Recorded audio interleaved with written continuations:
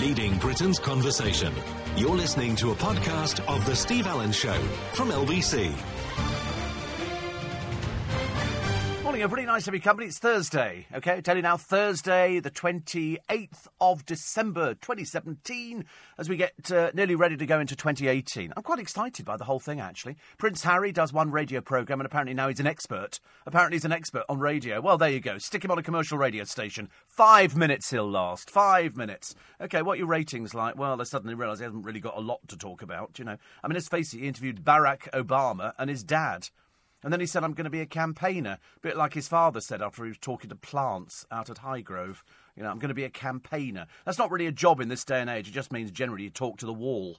It's all very worrying. Holiday cottages in the Peak District rented by criminals and filled with hookers. Who says so? A bishop. A bishop says that. Don't switch queues, you could be waiting longer. Brawling travellers shut down a holiday village. Why do we have to start being nice to travellers? Every time I read a story in the newspaper, it's either thieving, robbing, or brawling. And this one was terrible. All the businesses had to close and everything else. We had them moving into a hospital car park a short while ago. It was all very odd. What's the matter with them? What is the matter with them? Also, who says, and you'll have to guess this one, I won't marry my partner of 10 years while my dog is still alive? You wouldn't guess it. Seriously, I didn't guess it either until I saw the picture. Who wrote Lewis Hamilton's apology? Because you don't really believe he wrote that, do you? I don't. I'm too cynical to believe that Lewis Hamilton wrote that grossly offensive thing to his nephew and then put a picture of him up wearing the dress and then immediately backtracks and goes, actually, no, I'm really pleased that... You liar. You liar. You weren't pleased at all. That's why you wrote it. That's why you wrote it, you know. I'm sorry. You said boys don't wear dresses. They blooming well do, matey. They blooming well do. Oh, dear, honestly. And then the drug smuggler in Egypt. She's gone to prison already. The family are in tears again, as per usual. You know, I hope they're appreciative of the Egyptian government. You know, somebody goes over there, immediately we go, oh, we better try and save her. You think, what, a drug smuggler? A drug smuggler? And they go, we didn't even have a chance to say goodbye. Well, she's gone to prison for drug smuggling, and they've moved her to this serious prison, which is 150 miles away, and she's going to have to sleep sort of in the same cells as jihadis and all the rest. So? It's called prison, not a blooming holiday camp. And what was the other thing that I sort of got a little bit, not upset about, doesn't bother me? Oh, yes, that well-known thug, Mr. Collins, used to go out with Fern McCann, but then she decided to distance herself. In fact, actually, if she distanced herself from just about everybody, that'd be the best news we've ever heard.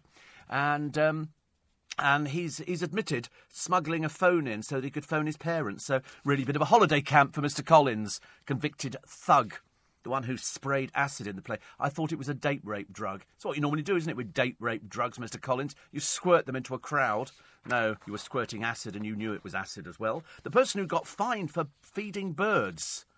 As I say, we were singing the song, you know, feed the birds, tuppence the bag, tuppence the bag. And Walt Disney would be going, what do you mean fined for it? We should buy a bag of bird seed or bird food or whatever else. We've got a load of mad people round our way. You've probably got them round your way as well. People who sort of drop food all over the place. Filthy, disgusting people. You know, you don't find birds ever dying of starvation. I'm sorry, even in this weather. They eat everything. I mean everything. Even other dead birds. So, you know, you don't need to feed them. If anything, these are animal haters. We've got a really wizened old bag round our way. The other one died.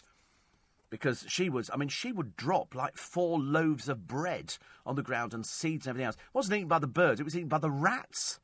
These people are generally sick. There's something the matter with them. And as I say, you probably got one. Anyway, this woman's been fined. But I do remember a case, and you must remember it years and years ago. She was obviously completely off her trolley. She got done because in the place she was living, she was known as feeding birds. You know, one of these stupid people who believe that birds sit there going, I'm going to die, I'm going to die. And so they feed them, and they just drop tons of food on the ground. You know, they're really awful people. And she had birds all over her roof. The mess, you can imagine, was appalling. The neighbours complained. The council agreed, and they fined her. And she just carried on doing it. Why? Because she was mad as a fruitcake. She carried on feeding the birds. You don't need to feed them. You come round here. Come round here. You'll find birds eating everything. You know, the amount of waste food that goes onto the pavements is eaten by birds. And then you get the lunatics who go out there and carry on feeding them with bread and everything else, which is really bad for them. It's like people feeding hedgehogs. Oh, let's give them bread and milk. What, and kill them? And kill them. That's what it does. It kills them. It's unbelievable, isn't it? People are so stupid now. So-called animal lovers, and they're not animal lovers at all. Who has 3 bedrooms? 3 marital bedrooms? Well, apart from the Queen, I suspect, but probably not in that department anymore. They reckon Charles and Camilla. They've got a bedroom each, which, as far as I'm concerned, sounds like perfect bliss. If you're in a relationship, you know, and you've got a partner who snores or who sort of nudges you or sleep talks, there's all sorts of things that go on in the bedroom at night, apart from the usual. And so they reckon Charles and Camilla have got 3, a bedroom each, and then the bedroom together. How many drivers caught on the telephone twice? So you think first time round, OK, there's a £200 fine, there's 6 penalty points. No, 6,000 drivers. 6,000 drivers have been caught on the phone twice. Isn't that amazing? I thought, you know, people would have realised, but obviously not. The latest flop from the BBC, Little Women, written by Louisa M. Alcott, if memory serves. Also, there's a Brit suing a resort for 50,000 quid. She says they didn't do this. The resort said, we have a completely different version of her story. You know what people are like nowadays? This happened to me, give me money. Give me money. It's what we want, isn't it? People don't want to work anymore. They either want to thieve it, or they want to take... Do you see that thing up on the LBC website? Do you see that? I'll tell you, I want to bring back hanging. It's an old lady in a lift with 3 pickpockets. 2 of them distract her at the front of the lift while the woman goes round the back and takes £1,000 out of her bag. They've obviously followed her from like, I want to hang these people. I'm sorry. I just don't, you know, people nowadays, they have no regard for either anybody else's stuff or, failing that, no regards for the elderly. This was a confused old woman in a lift. You can see quite clearly this thieving little tow rag of a woman at the back, easily identified if she's got an essential have dyed her hair back and have it cut short, because they're coming to get you, love, and hopefully they'll get you very soon. And then, in a church in Wales, they go in to open up the church for Christmas Day for their service. They've had thieves in. They've taken £20,000 worth of computers and silver and stuff like that. What thieving little people do that? Druggies. Druggies, that's who do it. Or people who want to melt stuff down and sell it. It's disgusting. It really is. Let's get these courts operating. It's 24 hours a day. You know, that's why I have no sympathy for the girl caught drug smuggling to Egypt. No sympathy at all. I couldn't care less whether her parents sit there on television. Well, actually, so far I've only seen the mother. I don't know whether the father's around. I don't know whether he's still alive. No, nothing. And the 2 sisters. And I'm thinking to myself, she knew what she was doing. She's 33. She's not a simpleton. She can't be. Although she's only been married a short time to a bloke who is married. But they sort of keep referring to him as her husband. Not in this country, he's not. He's not legal.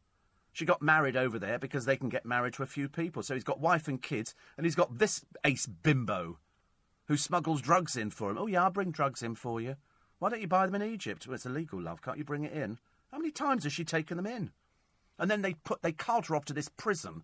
And one of the papers is going, we have to do all we can to get her back. What for? What for?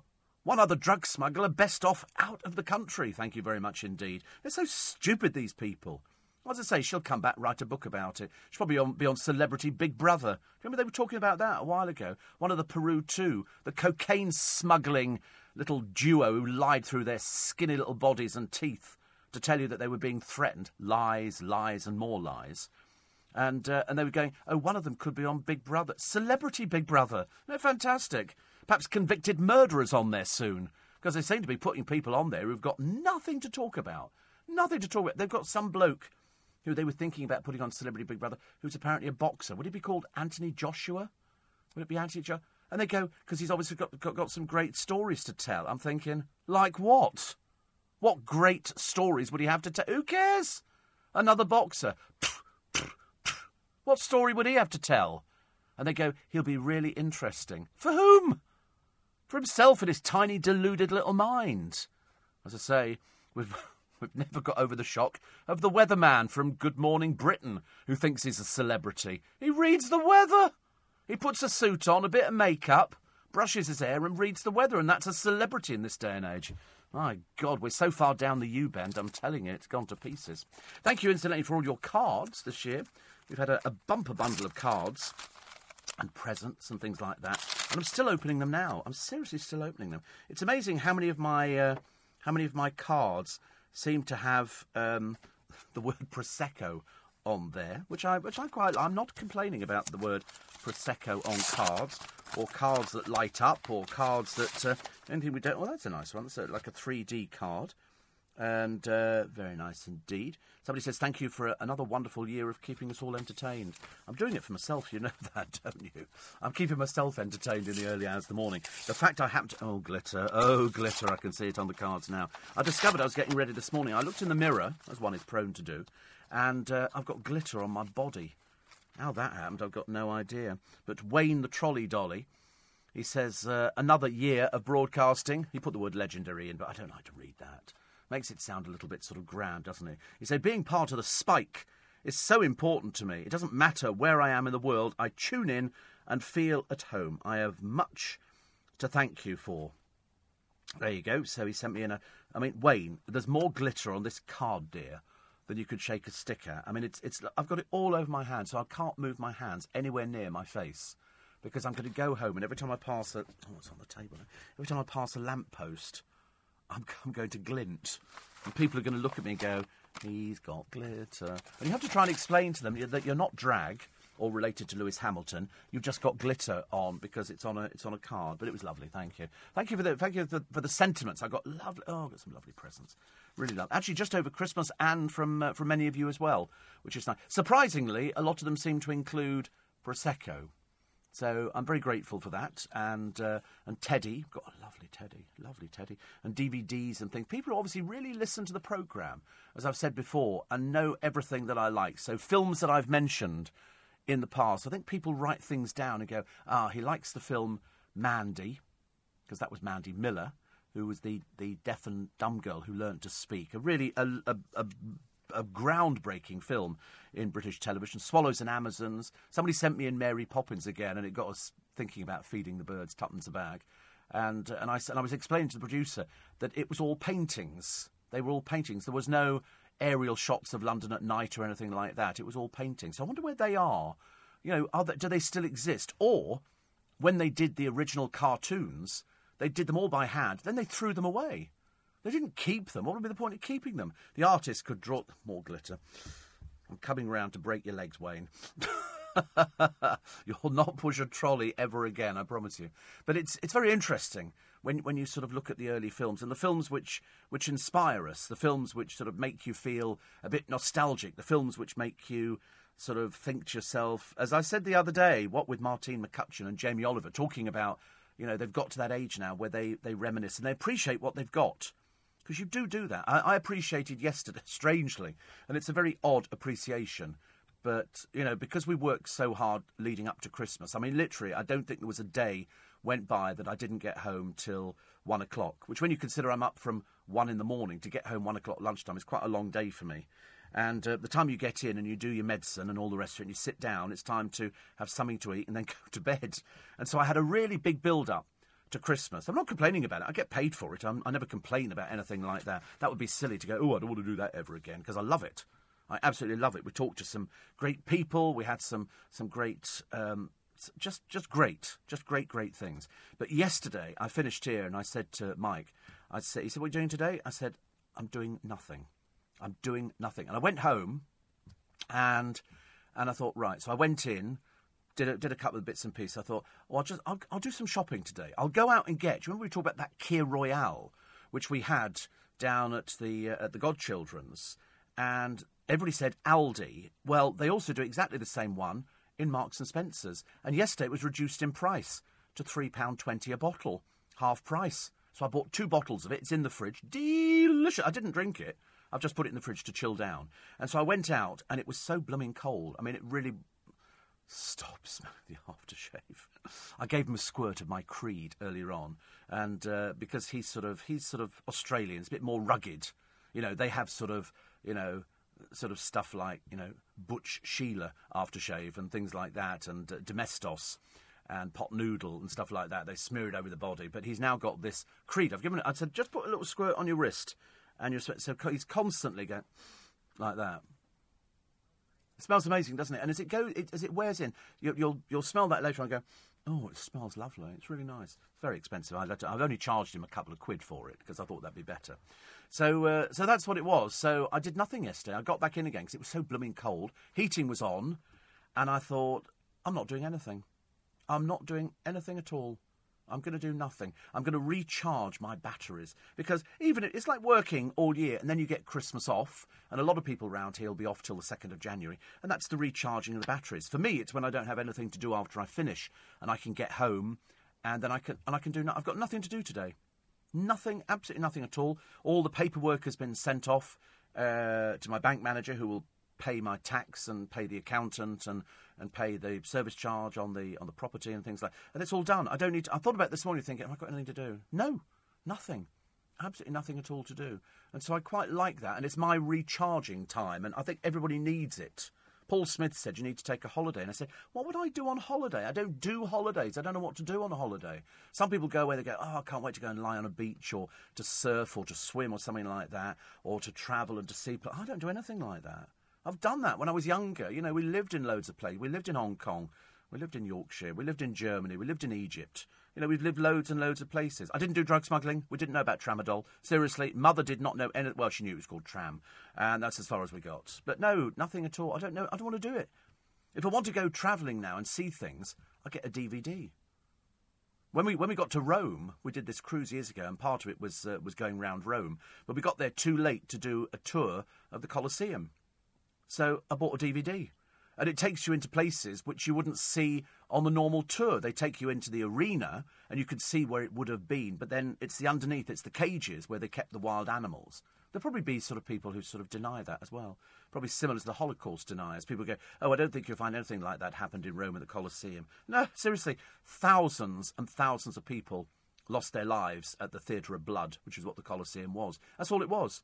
It was a day out. You know, you go and work in your draper's shop in the morning. They go, what's it? Well, they're doing 3 more executions. Fantastic. Where's that Colosseum? OK, so you go down there and you pick up your peanuts and all the rest of it. You sit down there and they go, ladies and gentlemen, the first execution. This is somebody who appeared on a reality show on Colosseum television, and we've decided to execute them because they're so stupid. And they would either just put them into the ring and bring in animals, but it could be anything. They would bring in anything from snakes to lions, tigers, elephants, anything. It didn't make any difference. So as many animals lost their lives as humans. Or failing that, one of their favourite things was to sort of coat somebody with tar, tie them to a post and just set fire to them. And people would watch people dying. They were all convicted criminals or whatever else. And if you saw the film Caligula, with or without the extra bits, they had a machine which was, it went across the width of the arena with blades underneath, like scythes, and they would bury people up to their necks, and the scythe would behead them as it was going through. I was never too sure whether that was true or not, because I know that the arena of the Colosseum was flooded, so that they could put battles on and all sorts of things. But interesting times. So that's, so I've done all this stuff. I don't need to do anything. There's nothing. I've seen Machu Picchu. I've seen inside the Great Pyramids. That's an interesting one. Go onto YouTube and just go inside the Great Pyramid. And it's now got stairs inside. You can see how they built it and corridors and stuff like that. So there's nothing. If I think about it, for at least a good 35 seconds, there's nothing I can think of that I really want to go and see. I don't want to go diving off the Great Barrier Reef. That doesn't interest me. What do you mean you don't want me? Of course you want me. You want me for tourism. You want me to take a break? God, honestly, see, already pushy, because it's Thursday, because he's tired. You're listening to a podcast from LBC. Certainly is. Thursday, 28th of December. Come on, I mean, at least somebody can be, sparky and wide awake and that kind of stuff. You don't have to fall into that category. You don't have to sort of shout back like, yeah, all that kind of thing. Somebody says, would have to be a big line if Gemma Collins was in the Colosseum, says Dave. Yes, I mean, we wouldn't bother with that. We just sort of instantly just push her into the middle of the ring, and that would be it. The funny thing is, because she's so dim, because talked about that, I can't do another impression of it, it becomes tedious. But anyway, somebody says, I've just foolishly looked at Gemma Collins' Twitter page. She described herself as a best-selling author. Have you read any of her words? No. And also, there was something she did a short while ago, I think within the past day, where she's dropped a hint that she's going into EastEnders. As what? I've got no idea. Perhaps she's going to be the replacement statue for the Queen Victoria. Or failing that, they're going to bury her in Arthur's allotment. I mean, anything. But how can you put her in there? She's Gemma Collins. That would be a bit stupid, wouldn't it? They're not going to put her on the dancing programme. Why would they? Why would you want to take a programme that's got a relative amount of class and turn it cheap and tacky? Because that's what she is. She's cheap and tacky. You know, it would be a total waste. You know she couldn't manage it because she can't do anything. Oh, I can't do that. Oh, just shut up. You know, these sort of 33-plus-year-old people in Towie who basically have got the mental ability of about a 12-year-old. Nobody wants her in East End. That would be, unless she's going to make an appearance. They're going, today we got an appearance from Gemma Collins. I mean, they'd had her agent be working overtime for that one. I mean, at the moment, she's trying to find a date. How embarrassing. To admit that at the age of 37 or whatever she is now, she cannot find a date. The only one she gets is the occasional bit of rumpy-pumpy with Arge. Saves him going out or going on to Grindr or Tinder or whatever it is he goes on to. And so that's it. And they spent a couple of hours together over Christmas. I mean, you think, yeah, well, what she's like. And then we saw a picture of her mother. Somebody showed a picture of her mother. Very much like mother, like daughter. But so she was on there. What they're going to do with her, I've got no idea. Because also, Yorgie Porter, or Georgie Porter, whatever her name is, that's the one who was advertising Spot Cream until only recently. And apparently she's got her 2018 calendar out. That's for people who like to perv over people in bikinis. They say, what do they call her? Pint size. For that read, she's very small. And so they're saying that she's also going on this dating programme. And you think, how sad. How tragically sad. There's somebody like Gemma Collins, because like the GC, nobody wants to go out with her. She's really known as Poison GC. You don't want to go out with her. She's evil. She's not. She's a bit like Katie Price, who, if she gets rid of this husband, she's all by herself. Which actually I suspect she's probably been like for most of her life. But then, in the case of Yorgie Porter, she's going on there, she said, because she's been having acting lessons in America. In America. She says, and I've been out with American men. No, you haven't. You've been out with nobody, dear. You've been out with nobody. That's why you're having to do a dating programme in this country. Are you telling me that somebody who's very well known, got their own calendar, can't find anybody to go out with? I wonder why. I wonder why. Why would we be surprised to discover that somebody with a painful voice, you know, is not going to be finding anybody anytime soon? I feel, you know, I mean, for Gemma Collins to have to admit that the poor fat bird can't find anybody to go out with is tragic. It's tragic. I mean, even in Towie, nobody wants to go out with her apart from Arge, who, as I say, she's seen as a bit easy. And that's it. The last one she went out with, I think, was another jailbird. Good news, Arthur Collins back in court again. This time, he had a pair of crutches because he leapt out of a window, I believe. So he had some, they call them crutches, don't they? Yeah. And one of them was, he kept a mobile phone in it and some SIM cards and everything else. So he could phone his parents from the holiday camp that is called prison. Could be another 2 years. Another 2 years. He's admitted it. He said, yeah, I did. He said so that I could phone my parents. As I say, well-known thug, Arthur Collins. I tell you, you're going to be old and grey. Or would it be old and gay by the time you come out of prison, mate? 20 years, 15, and it could be topped up. Vile piece of work, honestly. I mean, really. Perhaps Fern McCann. Oh, Fern McCann tweeted a picture of herself out, you know, with the sort of the family, and then tweeted a picture. I mean, basically, these people are so sad. Out in the forest, you know, saying, all I need. So she had, I think, her mum and dad or something and a pram. And then she name-checked the place she got the pram from. So quite clearly another freebie. Perhaps she hasn't got any money. Perhaps she's broke. These people don't make the money you think they do. You know, they bandy around sums of money like, oh, they turned over this much and all the rest of it. Turns out they're a load of old cobblers, isn't it, really? What have we got? Oh, Harry hosting a radio show. Yeah, I thought he was editing it. I didn't realise he was hosting a radio show. But apparently he's now a radio presenter. That'll go on his Wikipedia feed. Harry, the radio presenter, because he does an interview with his father. Slightly peculiar. And then he also does one with Barack Obama.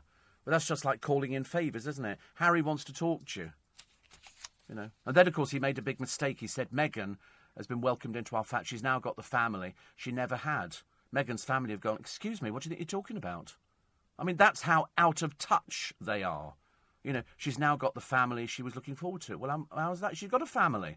She's got a dad who lives in Mexico. She's got a mum. She's got sisters. She's got cousins. She's got all sorts of people. 84850 steve@lbc.co.uk. Take all your texts and emails on the programme this morning. Why? Because it's the 28th of December and nobody knows what's going on. You know, I bet you have to pinch yourself now and go, what? Where? 28th of December? What does that mean? Is that a special day? No, it's still part of the Christmas festivities. Still part of... Don't go out this morning. It's bitter. Bitter out there. The snow sweeping across the country. Please God, it never reaches London. It's the only year I've said, look, it is too cold. Generally speaking, when it snows, we sort of raise the temperature a little bit. But at the moment, it's very, very cold out there. Very, very cold. Very, very cold indeed. Galileo. So don't go outside unless you've got a scarf on, a hat. It's amazing. You do see people wearing very little, and you look at them and you think, why are you not wearing decent clothes? It's so cold out there. It's just not worth going out. It really isn't. Stay in bed. If you've got to go to work, obviously you've got to get up. But if you don't have to go to work, and you don't need to go to the sales. 4.5% of people, down on last year, they said they didn't want to go to the sale. What do you need? Come on, be honest with you. I can understand if you get to November and go, oh, God, we need cutlery. Or, I must go and get some towels, or I must go and get 3 tubes of Sensodyne toothpaste. So other toothpaste are available. And you go out there. There's nothing, you don't need to go out. Why not stay in? Why not stay in, put your feet up? If you're elderly, you don't want to go out. Get a neighbour, bang on the wall. I want milk. Get the neighbour to go and do it for you. That's the advantage of being elderly. Get people to do it. Just put on a plaintive voice. You couldn't get me some milk, could you please? That always works every time. I'm telling you. If you just go, can you get me some milk? They go, oh, well, I'm going out later on. But if you do the plaintive thing, I haven't got any bread. Could I pay you later as well? I haven't got any money at the moment. Get it for free. Get it for free from them. Play on the fact that you've got, to a grand old age and you don't need to worry about things anymore. I don't believe you should have to worry about anything at all. Put the heating on. Go, sod you all. I'm going to put the heating on, put the telly on, watch an old film. Best thing you can ever do. It's Thursday. It's ever nearer the weekend. It's ever near a New Year's Eve, and you know what a miserable night that is for everybody. It's only got to rain, and that'll put people off. Actually, no, it probably won't. It's the lure of alcohol, isn't it? They go, oh, we must go to Shoreditch. What for? Visit the hubcaps that were nicked off the car the week before. And so people go out to bars, and they stand there, and all the boys are looking around going, who am I going to pull? Who's going to have the pleasure of my... Hello, babe. You all right? No, not you. And, and people will be looking for somebody to go out with. Not me. Working it is great. If you work it, it's fantastic. It's great fun. But if you're one of those standing the other side of the bar, waving your £20 notes, say, hello, are you blind? I'm standing here. Look, I'm going to buy some drinks. Hello? Can I have a... Oh, God, person next to me. And then they jump round you. I become invisible in bars. You're listening to a podcast from LBC. Morning, everybody. Thursday, the 28th of December. I know you don't want to get up. I know. And if you don't have to get up, don't bother getting up. Goodness sake, you've earned the right to stay in bed. If you can get the other half, if there is another half, or a significant other, as we now laughingly call it, then get them to go and do your cup of tea or something like that. Once you've had the cup of tea, turn the pillow over, plump it up, have a lie down, and just, I can send you to sleep in seconds on this programme. I just have to lower my voice a little bit, and you get into that mindset where it's all very cosy and very lovely. It's called hypnosis, I think, basically. Nurse Donnie says, little grumpy down in Eastbourne, Steve. I'm dealing with a cut finger. Apart from that, all is well. Yes, I tell you what I'm waiting for. I'm not waiting. This is going to sound really bad. Why does that sound so bad? I'm waiting for our first big celebrity passing over. Because we haven't had anybody, have we? Normally around Christmas time, you get somebody, and there was a whole load of people that we lost the other year. People, especially in the world of entertainment. I mean, I know there were loads of other people who we lost, but we tend not to sort of think about them, do we? We only think about celebrities who have passed on, and you sort of think, it's awful. And when you look at them, Antonio Carluccio, Graham Taylor, Lil Peep, Tom Petty, Keith Barron, Glenn Campbell, we lost, Keith Chegwin, Fats Domino, Robert Hardy, David Cassidy, Gordon Kay, Tara Palmer Tomkinson, Liz Dawn, Adam West, who was Batman, Hugh Hefner, who wasn't, Bruce Forsyth, Sir John Hurt, and Sir Roger Moore. And that was just, a sprinkling of the people who we lost. And it's and you think, gosh, you just tend to think, don't you, that these people are going to go forever and ever. That's what I think. When you're younger, that's what you think. Everybody's going to live forever. When you're young, you think anybody above 29 is really ancient. And then you get to 29 and suddenly realise you're not as ancient as you thought you were. Unless you're suffering with bad health at the moment. Just coming back from Kiev in the Ukraine, Steve. Thick snow, nothing stops. Just warm clothes, hats, the whole lifestyle grounds me. Yeah, I mean, all these people in these countries where it gets cold, where they live with, sub-zero temperature, they just get on with it. Over here, it all grinds to a halt. Take the trains out. Are you mad? Can't take the trains out. We've had a sprinkling of snow. But I watched a movie the other night, Steve, called The Pianist. Is it called? Yeah, it's this Polish piano player during World War II. I'm not very good with films. I've got the attention span of a gnat. But for the first 5 minutes, I was hooked. Harrowing, uplifting, and very interesting. It's a must-watch. Yes, I know all about The Pianist. And somebody says, you're only 63, you sound 90 when you play plaintive. I visited Shoreditch once. I never went to Beirut, but I imagine it's similar, says Ian. Yes. Do you know, I've never actually stopped in Shoreditch. I know it. I know of it because I know it's just full of bars and things like that. Or basically, this is where you go to pull. And that's all it is. There's nothing remarkable about the area. It was bombed a lot in the war. And you can, blink and you go through it with the doors locked to make sure. That's fair. Yeah, you see, you've got to be a certain age to enjoy it. You've got to be a certain age to want to go out drinking in a bar. I gave up drinking in bars years ago. I have been out and had drinks in bars, but I'm not, if somebody said, oh, let's go out on a pub crawl tonight, you must be joking. Apart from the fact it's way too cold, it's also the fact that I'd be bored. I'd be seriously bored with it. Once you just stand at the bar and you have another drink and you look round and there's nothing in here, and let's finish the drinks, go somewhere else. That's what... You shout at people. You chat to people. What do you mean you chat to? What for? What do you want to chat to? Are you that bad off that you have to go and chat to what perfect strangers? You talk to. What do you talk to them about? What do you know about?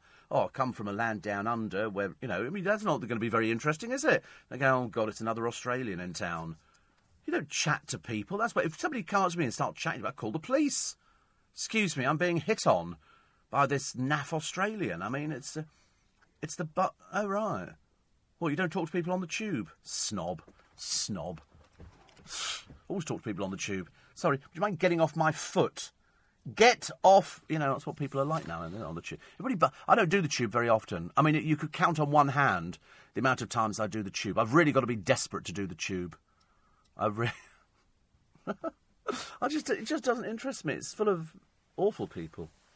It is. I'd rather be on an overground train. I feel safer on an overground train. Or a bus. I like a bus. I always sit near the driver. I've got this plastic steering wheel and I stick it onto the glass and I pretend I'm driving the bus.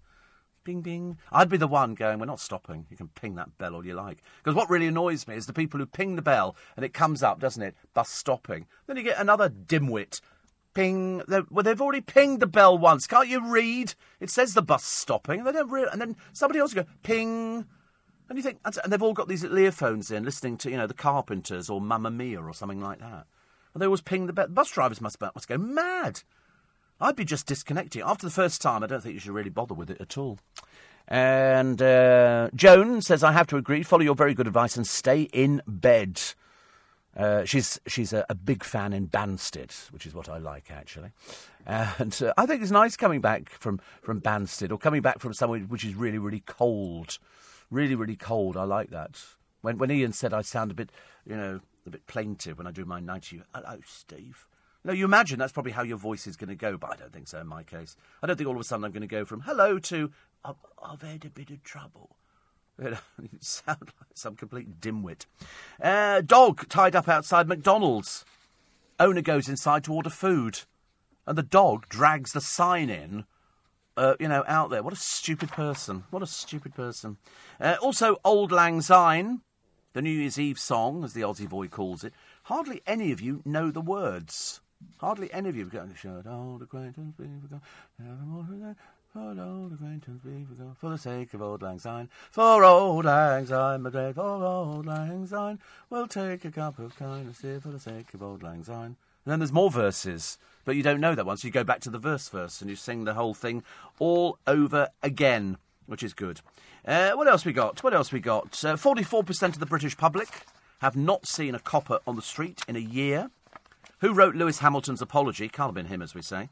The radio host who stupidly portrayed his children in the paper because they were naughty. They got lumps of coal. What a miserable devil he turned out to be. What a saddo. The unexpected thefts in the bagging area, you know that because you were talking about that with Darren earlier on. And apparently now they're not going to prosecute if you nick under 200 quid's worth of food. Well, that's fine. Just go back 5 times a week. You've got it all sorted, haven't you? Also, who's the one who says, I will not marry my partner of 10 years whilst my dog is alive? That's Chris Packham. His girlfriend runs a zoo, I think on the Isle of Wight or the Isle of Man or one of them. And he lives over here and he goes over to see her every so often. It's a very odd, peculiar arrangement, but that seems to suit them. But while his dog is alive, they're not going to get married.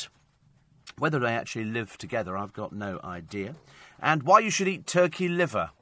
Why you should eat turkey liver. And, of course, the one thing everybody was complaining about was the hospital parking charges. I, of course, am waiting until the weekend to find out who's on the list of getting an award. Who have we handed out the dolly mixtures of knighthoods to? Who have we given the OBEs and the CBEs? There'll be the usual bunch of, brown-nosing MPs who've been given something for services to the local parliamentary bars or something like that. And then there'll be genuine people out there who really deserve some sort of award. But the one that everybody's been complaining about, because it appears to have been leaked, although everybody's backtracking going, well, of course, we haven't had it confirmed yet. Well, obviously, listen, it's come from somewhere, hasn't it? Come from somewhere. So that's why people are talking about Nick Clegg, saying, why has he been given a knighthood for doing his job not very well? And the answer is, I don't know, but that's how the award system works. People get given these awards. You can nominate somebody. You can write into Downing Street and you can put somebody on the list. I can write, in and say, I'd like to recommend Aussie Boy. I won't, of course, but, but you could. I could recommend him, and they would then look at it and think, does he deserve it or does he not? And if 2 or 3 people write into Downing Street and mention a person and say, we think this person should have it for services to whatever else, well, then that's how it goes. But when it comes to the knighthoods, they do hand them out like sweeties. They have a committee and they will sort of decide if somebody deserves it. That's why, Nick Clegg's perfectly pleasant. He's a very nice, charming person, looks good. And somebody said the other day, what do you mean looks good? And you go, well, looks good. And they go, oh, right, you have to be good looking to get a knighthood. No, he didn't say that. You want to wash your ears out and listen properly.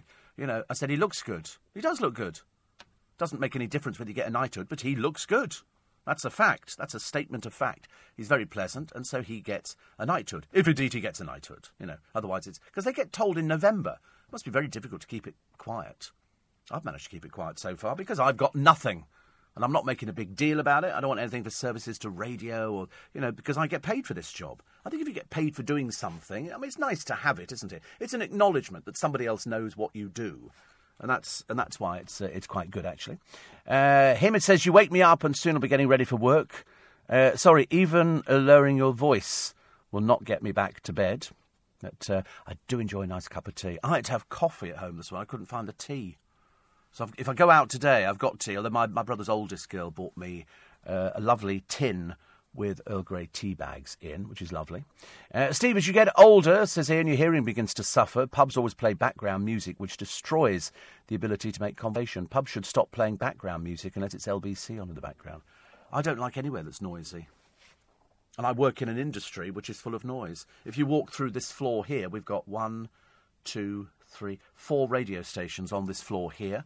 Up above us there's 1. Down below there's 1, 2, 3, 4 radio stations down there. I have to count them. As I'm going along the corridor, I have to count them all in. So there's 4 downstairs, isn't there? And then up here there's 1, 2, 3, 4. There's 4 on this floor as well. There's a lot of radio stations, all playing music, except me.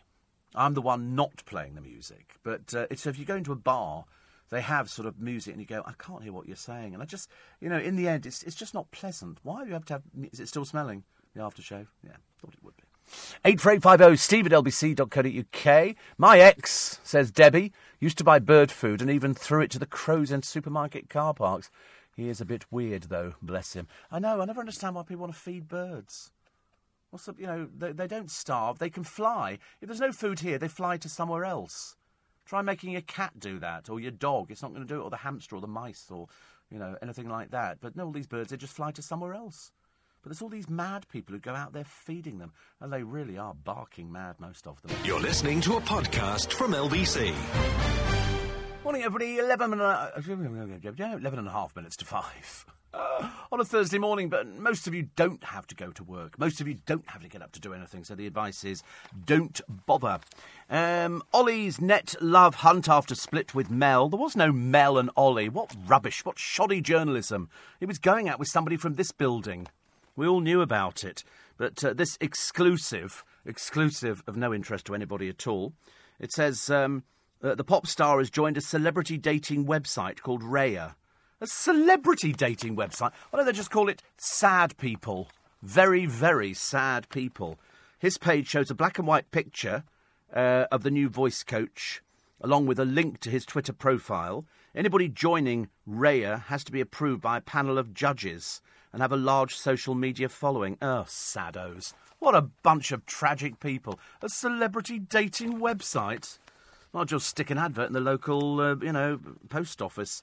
Others who have used it include Danny Cipriani and Kelly Osbourne. That's how desperately sad it must be. God in heaven. Why don't you stick Oh, sorry, it's celebrity, isn't it, really? But apparently Ollie and Mel had been dating for almost a year, writes this lazy journalist. No, they hadn't. She's already denied it. I don't know why people then go, oh, they've been dating for a year secretly. Yeah, right, like there can be a secret. Like there can be a secret on things like this. A talk with a doctor who said he could cure homosexuality has been revealed as TV's most complained about moment of 2007. This is Dr. Michael Davidson's claim on Good Morning Britain. He got 1,142 complaints to Ofcom. Host Piers Morgan tweeted, boom, number one. Second was journalist Melanie Phillips, who on Sky News said Islam is inspiring millions to try and kill others. I like the idea that people sort of say, oh, yes, and you can actually do and cure homosexuality. As if, these people are so stupid. Callum says, love the show Brexit. What's it all about? Well, I think it's a recipe. I don't believe... I mean, as you know, Callum, we're not really huge into doing Brexit on this programme. Sometimes we devote an hour every 10 years to doing politics. Because, that's why we have the audience we have. Because I think some people are turned off by Brexit. Even people who voted for it, I think, are turned off by Brexit. But it's like me discussing... I mean, I could, if I so desired, talk about football for all of about 35 seconds. Because I don't know anything about football. I just know that they all get changed, they all go and sit in a bath together, and they kick a ball about, and then they hug each other. It's a very gay game, football, now. In fact, it's probably gayer than we imagine, ever since somebody came out a short while ago and said there are lots of Premiership gay footballers who go away to hotels for these things and spend their time kissing each other. Well, you don't need to worry about that. Come and watch rugby. They spend all their time kissing each other. There's so much kissing going on in rugby now. It's got to be even gayer than football. But not as gay as fox hunting. Fox hunting is so gay. That one you have to dress up for. You have to put on the red coat and all the rest of it, and that's very gay. You find a lot of people fox hunting are very, very gay. I've decided this year is going to be sort of the gay time, I think. I mean, Lewis Hamilton driving a car. That's so gay. I mean, it really is. And also wearing all white. I mean, sorry, you're going to get it dirty. The whole idea is don't wear white. White makes things dirty. Wear something dark. And then you see some of the other outfits that poor Lewis Hamilton has got, and you look at them and you think, who convinced you to wear that? I mean, even if you walked into the local gay bar, Lewis, not that I would ever suggest that you would be, but I suppose you must know gay racing drivers. They must exist, mustn't they? Or is it exclusively heterosexual? I don't know. I've never quite understood why anybody want to watch blurred adverts whizzing past you, at sort of speeds of up to, certainly more than 35, 40 miles an hour. And they go past you and people go, that's great. And it's always, they've got blonde girls who are sort of leaning on cars, opening champagne. What is it, this thing about blondes? And it's been a proven fact that blondes have more fun. They actually did a survey in a nightclub years ago, and they put a blonde girl, on a chair by the bar, and they filmed her all night. She never moved. And they filmed how many people came up and spoke to her in the course of the evening. Mainly sort of ageing Lotharios. Hello, sweet pea. How would you like a good time in McDonald's? That kind of thing. I can take you to Trader Vic's at the Hilton, because that is good. And then they put a girl who was auburn-haired on the same stool the following night. Hardly anything at all. Blondes have more fun. I think that was the title of a Rod Stewart album, wasn't it? Blondes have more fun. And it's true, they do. I used to be blonde. Sort of. Muddy blonde, dirty blonde. It's true, blondes have more... People think you're a more fun person. It's like everybody says all fat people are jolly. No, they're not. They're absolutely... Look at Gemma Collins, the most miserable person you'll ever find in your entire life. She's even got a miserable face. It's mainly acting, bad acting. That's why we weren't sure whether or not she was going to be making it into EastEnders. As what? I've got no idea, because they're going to go... I mean, surely somebody is going to, in EastEnders, I mean, and you're either going to take it to the extreme and it's going to be so complicated. When you walk into EastEnders, you find, I mean, why has nobody ever said, what's Shane Ritchie doing behind the bar? What are you doing here, Shane? Because, you know, you don't know the other people. Every time they put somebody famous in there, nobody recognises them.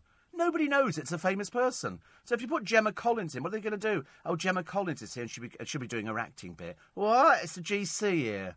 And we'll be going, oh, get rid of it.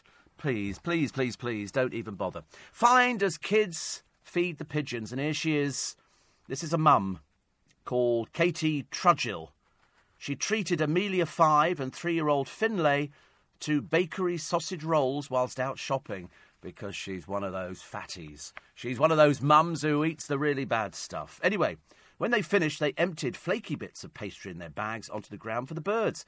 Katie, who comes from Bradford, says a council official wearing a uniform marched over and told us we were littering. By the time he came over, there was nothing on the floor as there were so many pigeons. A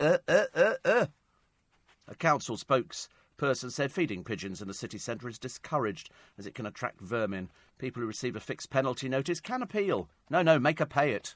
Make her pay it. Judging by the size of her, she needs to cut down on something. And you don't do that. I've done it. Haven't you done it? You know, you have a sausage roll, and then you empty the bag out to feed the little pigeons. And then, because sometimes if you're sitting down, you can be surrounded by pigeons just staring at you, waiting. And then they advance towards you. It's like you're going to be mugged. And crows and rooks. And you sit there and you think, I'm going to be attacked by these things. It's a bit like Jurassic Park, only in Trafalgar Square. You get the mad ones who go around dropping birdseed everywhere because they think, as I say, in their sad, tiny, empty little vessel of a mind, that pigeons die of starvation. You'll never see a dead pigeon. You see pigeons that are nearing the end of their life and they generally sit in a doorway and they don't move. They just sit there until they keel over. But you don't see them just dropping out the sky, do you? Even if you try and run them over in Trafalgar Square, it never quite works. I see we've got Big Brother's Jeremy McConnell, nasty little piece of work, out of prison. A blunder kept him behind bars because apparently they'd sent the wrong email. Well, they sent the email out, but to the wrong person. And he was handed this community service order for attacking Stephanie Davis. Then he didn't bother. He obviously thought he didn't need to do it. You know, and it's not bothered doing it, so they stuck him in prison. Then they said he can be coming out, and then they decided that maybe he wasn't. Who's this? Why does that look like David Beckham? It's not, though, is it? I just saw somebody advertising drink in the papers, and I thought, is it David Beckham? How many calories in a margarita pizza? Thin base. Don't go for thick base. Thin base is better. 750 calories. That's exactly the same amount of calories as there is in a fry-up, which is 2 fried wholeback, 2 fried eggs, 2 bacon rashers, 1 slice of fried bread, 2 sausages and baked beans. That's 750 calories as well. Yumma, yumma, yumma. Please. Chicken tikka masala with 200 grams of rice. How many calories do you think chicken tikka masala? If that big fry-up is 750 calories, how much is chicken tikka masala? 450 grams of it. What do you reckon? That's... Come on, Twinkle. Pull your finger out. How many calories? How many do you think? 9. You're quite close. 1,000 calories. 1,000 calories. And because it's the sauces, it's the masala sauce that's the one that gives you the... the calories, so you must watch it, Callum. Goodness only knows. I mean, you could be ballooning all the... Because people go, I'd love a curry on a Friday night or a Saturday night. And I enjoy a good curry. I really enjoy a good curry. But I haven't had a good curry for ages, because somebody said to me, you can't have it, can you really, Steve? Because it's got ghee in it and stuff like that, which is a bit of a shame, really. All the food you like. I was going to eat the other day. Remember I told you I went to Marks & Spencer for Christmas, and I bought... Bit of a mistake, but it's a bit of a treat for me. It was a mandarin trifle, mandarin oranges in orange jelly. And I thought, I'll have that. I mean, admittedly, that does send me through the roof. I can be sort of around with a feather duster cleaning the ceiling quite easily in a matter of seconds. But not as quick as Indian food. Indian food sends me round the bend. I've had some very touch-and-go moments on Indian food, but it doesn't matter. And so, and I thought to myself the other day, do you know, I don't... Where's that trifle? Have I eaten that trifle? No, I hadn't eaten it. So I go to the fridge and I get it out. I thought, I'm going to have some... I'm not going to eat all of it. I'm going to scrape the cream and the custard off and just have the jelly with the... Because it's part of my 5 a day. Psst, as if. Anyway, I look at the sell-by date, the 24th of December. So that went out. That had to be thrown out. Because I won't eat anything if it's past the sell-by. I don't know why, because it would be perfectly safe to eat. But they're actually checking on how many calories there are in food. But that fry-up is lovely. The ladies would have probably 2 fried eggs, bacon rasher, sausage, and 100 grams of baked beans, and that's only 400 calories. No, I like the one with the fried bread on it, but that is basically just bread fried, and you might as well just tip the oil into your mouth. But everybody's going to be buying food, aren't they? There's loads of adverts here for this food, little, tempura, vegetables and prawns and everything else. Looks delicious, because New Year's Eve is when you're going to be having it. People go, oh, let's have a firework display. And I'm going to bed. I'm going to pull the duvet over my head and stay there till the early hours of the morning. And that's the way it has to be. News at 5 is next. Good morning. It's LBC. You're listening to a podcast from LBC. Morning, everybody. Thursday. Have you noticed that radio presenters, normally on music stations, not generally on speech stations, all of a sudden sort of raise their voice an octave or two, because it makes you sound like, yeah, really excited to be here, which of course I am. But, coming up 5:05 in the morning, you have to summon it up. You sort of go, yeah. You don't want to sort of go, whoopee. You feel like having a brass band in to say, yeah, today, or a mariachi band. I've always fancied a mariachi band coming in and playing. And then one of our sister stations did that about a year ago. And I remember thinking, how cool is that? Da, da, da, da, da, da, da, da, da. Just to sort of get people going first thing in the morning. So the newspapers are full of, today, because there's not been anything major occurring. The car park story is interesting. The weather is the interesting story for most of the papers today, because it's literally taken a turn for the worst, which is exactly what we told you on LBC way before Christmas. We said you're going to have Christmas, it'll be a little bit mild, then the heavens will open, then it's going to be raining, and unfortunately, because the temperature dropped last night, all the rain drops on your car, and now ice. Up at Stansted Airport, they had snow. Over in America, in one part of America, 60 inches of snow. Seriously, you'd be going, I think we're going to stay in for about the next week. There's no point in going out. You could just disappear in a snowdrift. Far too dangerous, far too dangerous. So the BBC flop is Mutter Rubbish. This is Little Women, the latest to flop amid moans about mumbling. I don't think I ever read the book. I always thought it was a women's book, Little Women by Louisa M. Alcott.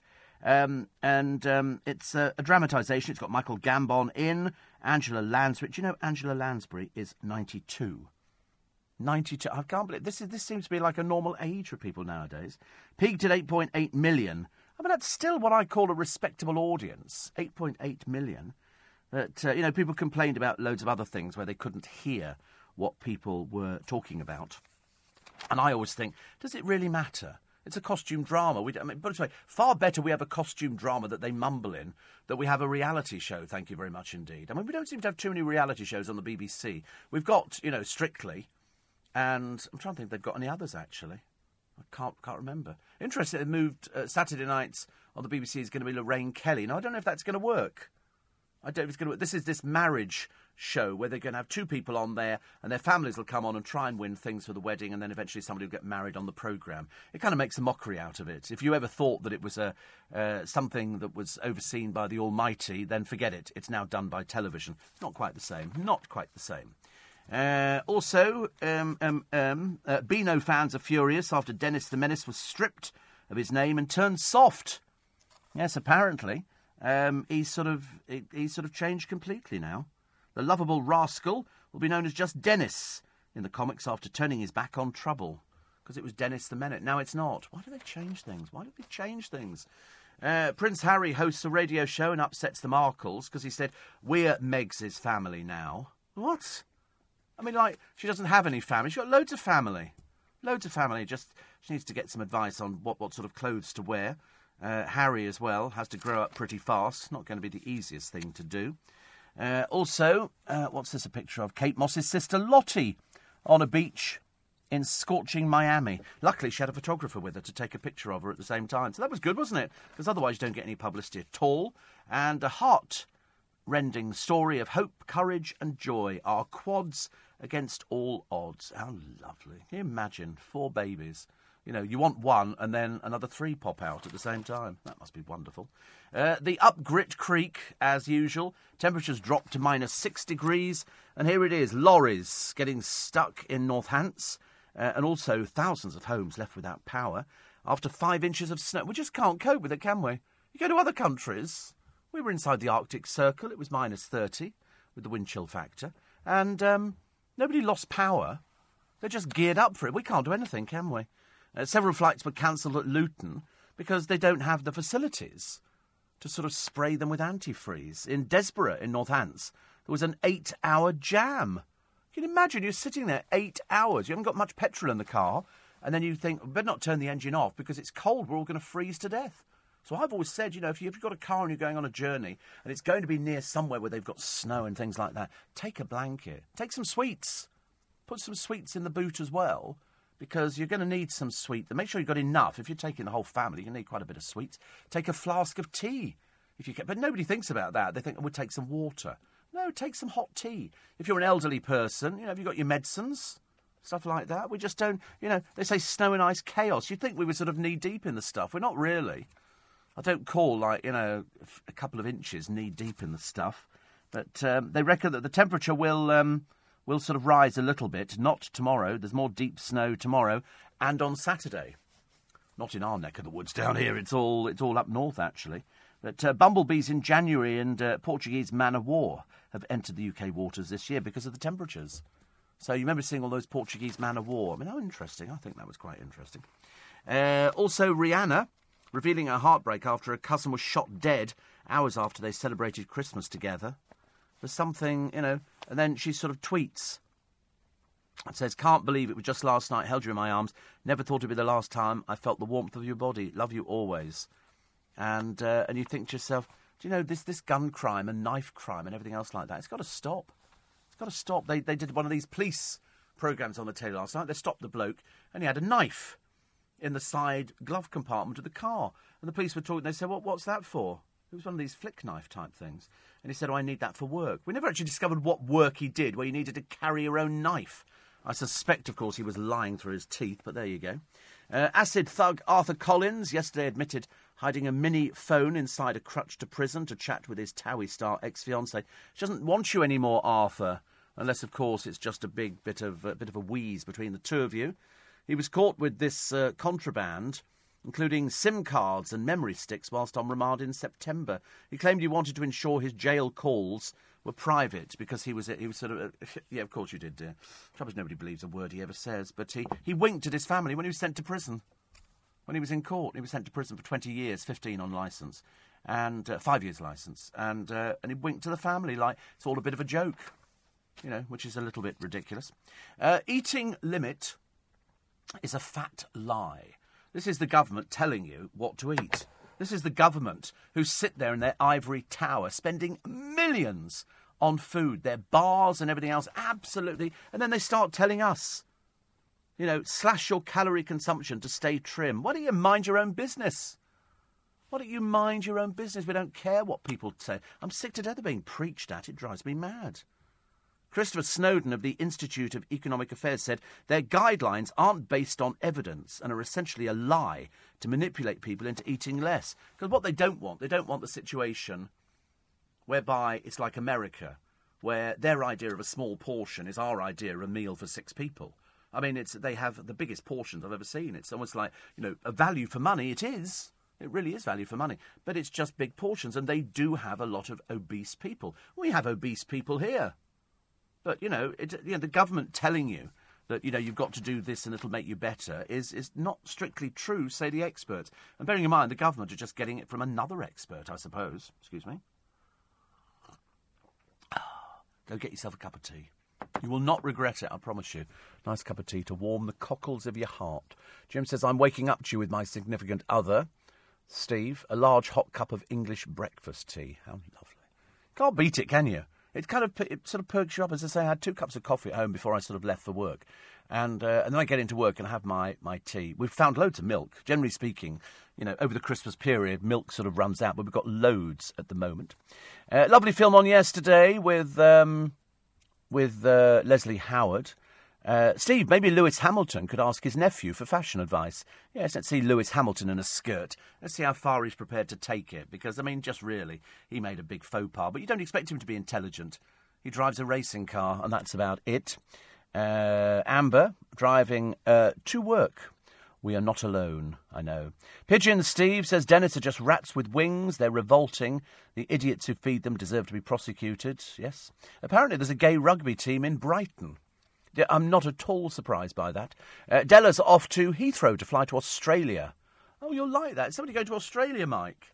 Perhaps they can say hello to your family or something like that out there. He's going. he's going. He's looking forward to going over to Australia. He's only about half an hour before he gets to see his family. Well, he doesn't know they've moved. But they're about half an hour from the airport, which I think is quite far enough. I feel sorry for people who've driven down from up north and then they come all the way down to get a plane from either Stansted or Gatwick or from Heathrow or, God forbid, Luton. Luton seems to be fairly... They call that London Luton Airport. You know, so people fly into Luton and say, we're near London. Biggest con trick ever.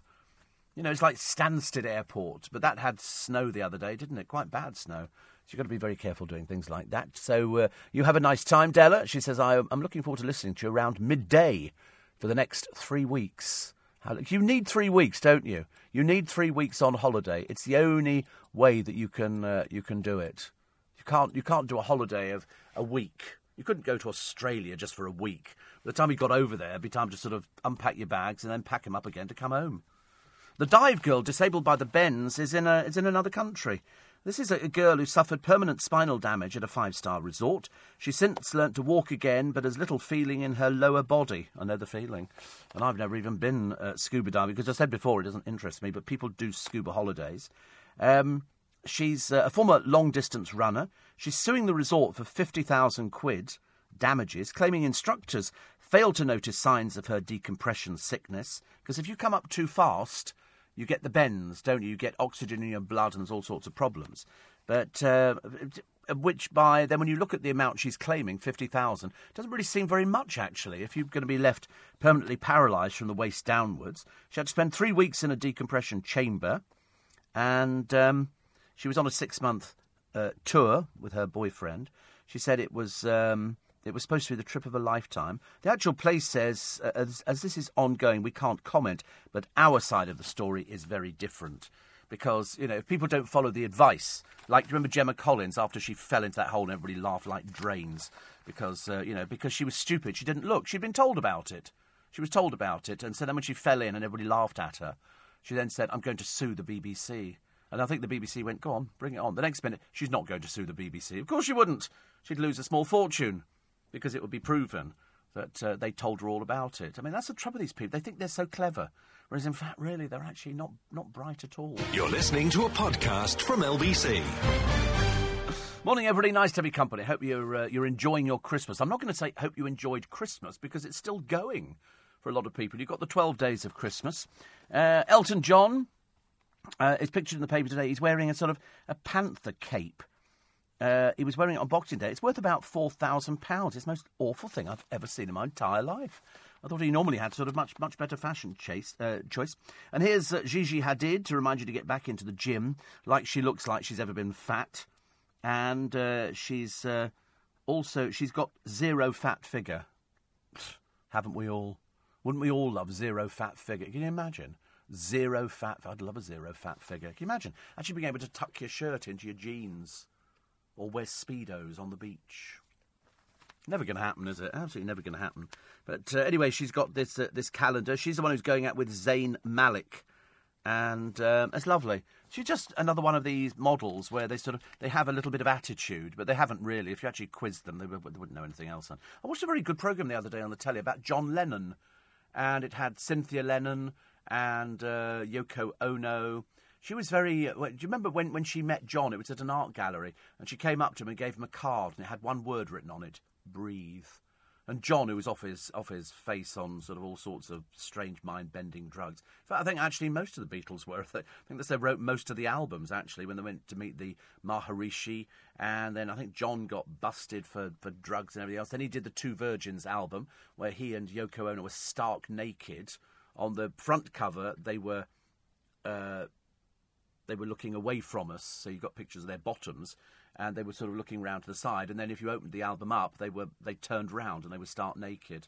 I sent a sympathy card immediately, and it was really odd because when it was sold in this country, they weren't allowed to sell it as an album, and they didn't have shrink wrap, so it was sold in a brown paper bag. That's exactly what it was sold in. And so you had to buy it if you wanted to see them naked. Can't imagine why. Because now you just go onto the internet, type in John Lennon, Yoko Ono naked, and up come 3 million pictures. That's the advantage of the internet. It's not that you get naked pictures of John Lennon, but the fact you can now find all the information that years ago at LBC we had at our fingertips, but you had to go through a reference library. and a cuttings library to find stuff out about people.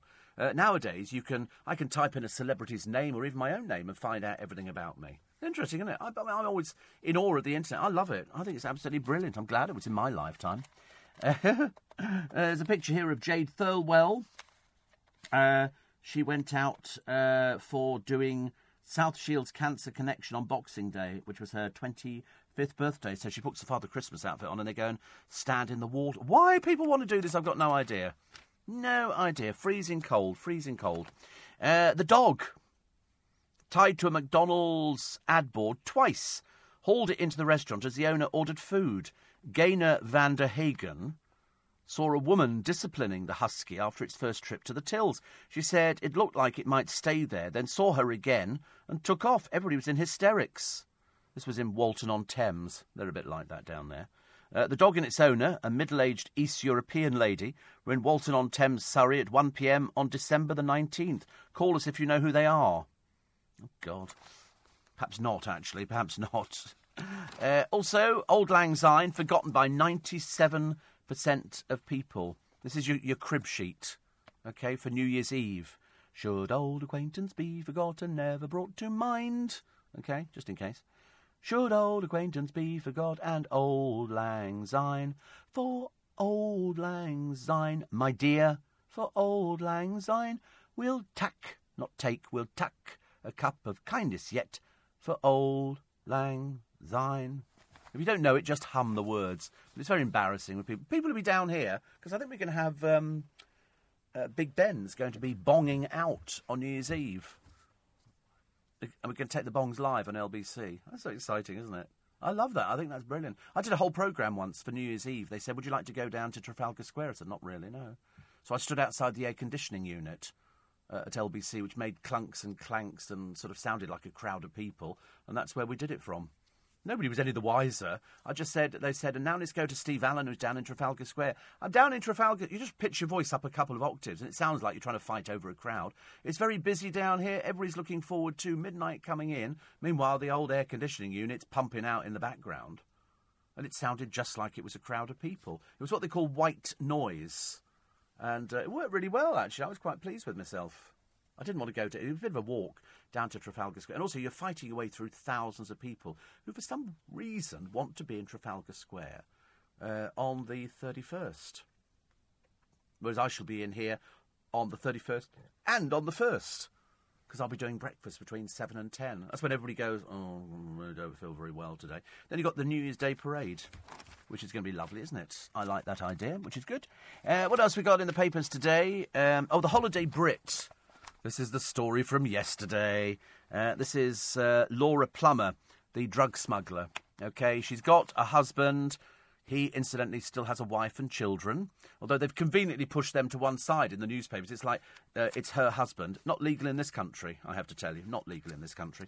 And she's 33, so she's getting on a bit now. And he's got a bad back. And so they've been married 18 months. He's obviously got this bad back.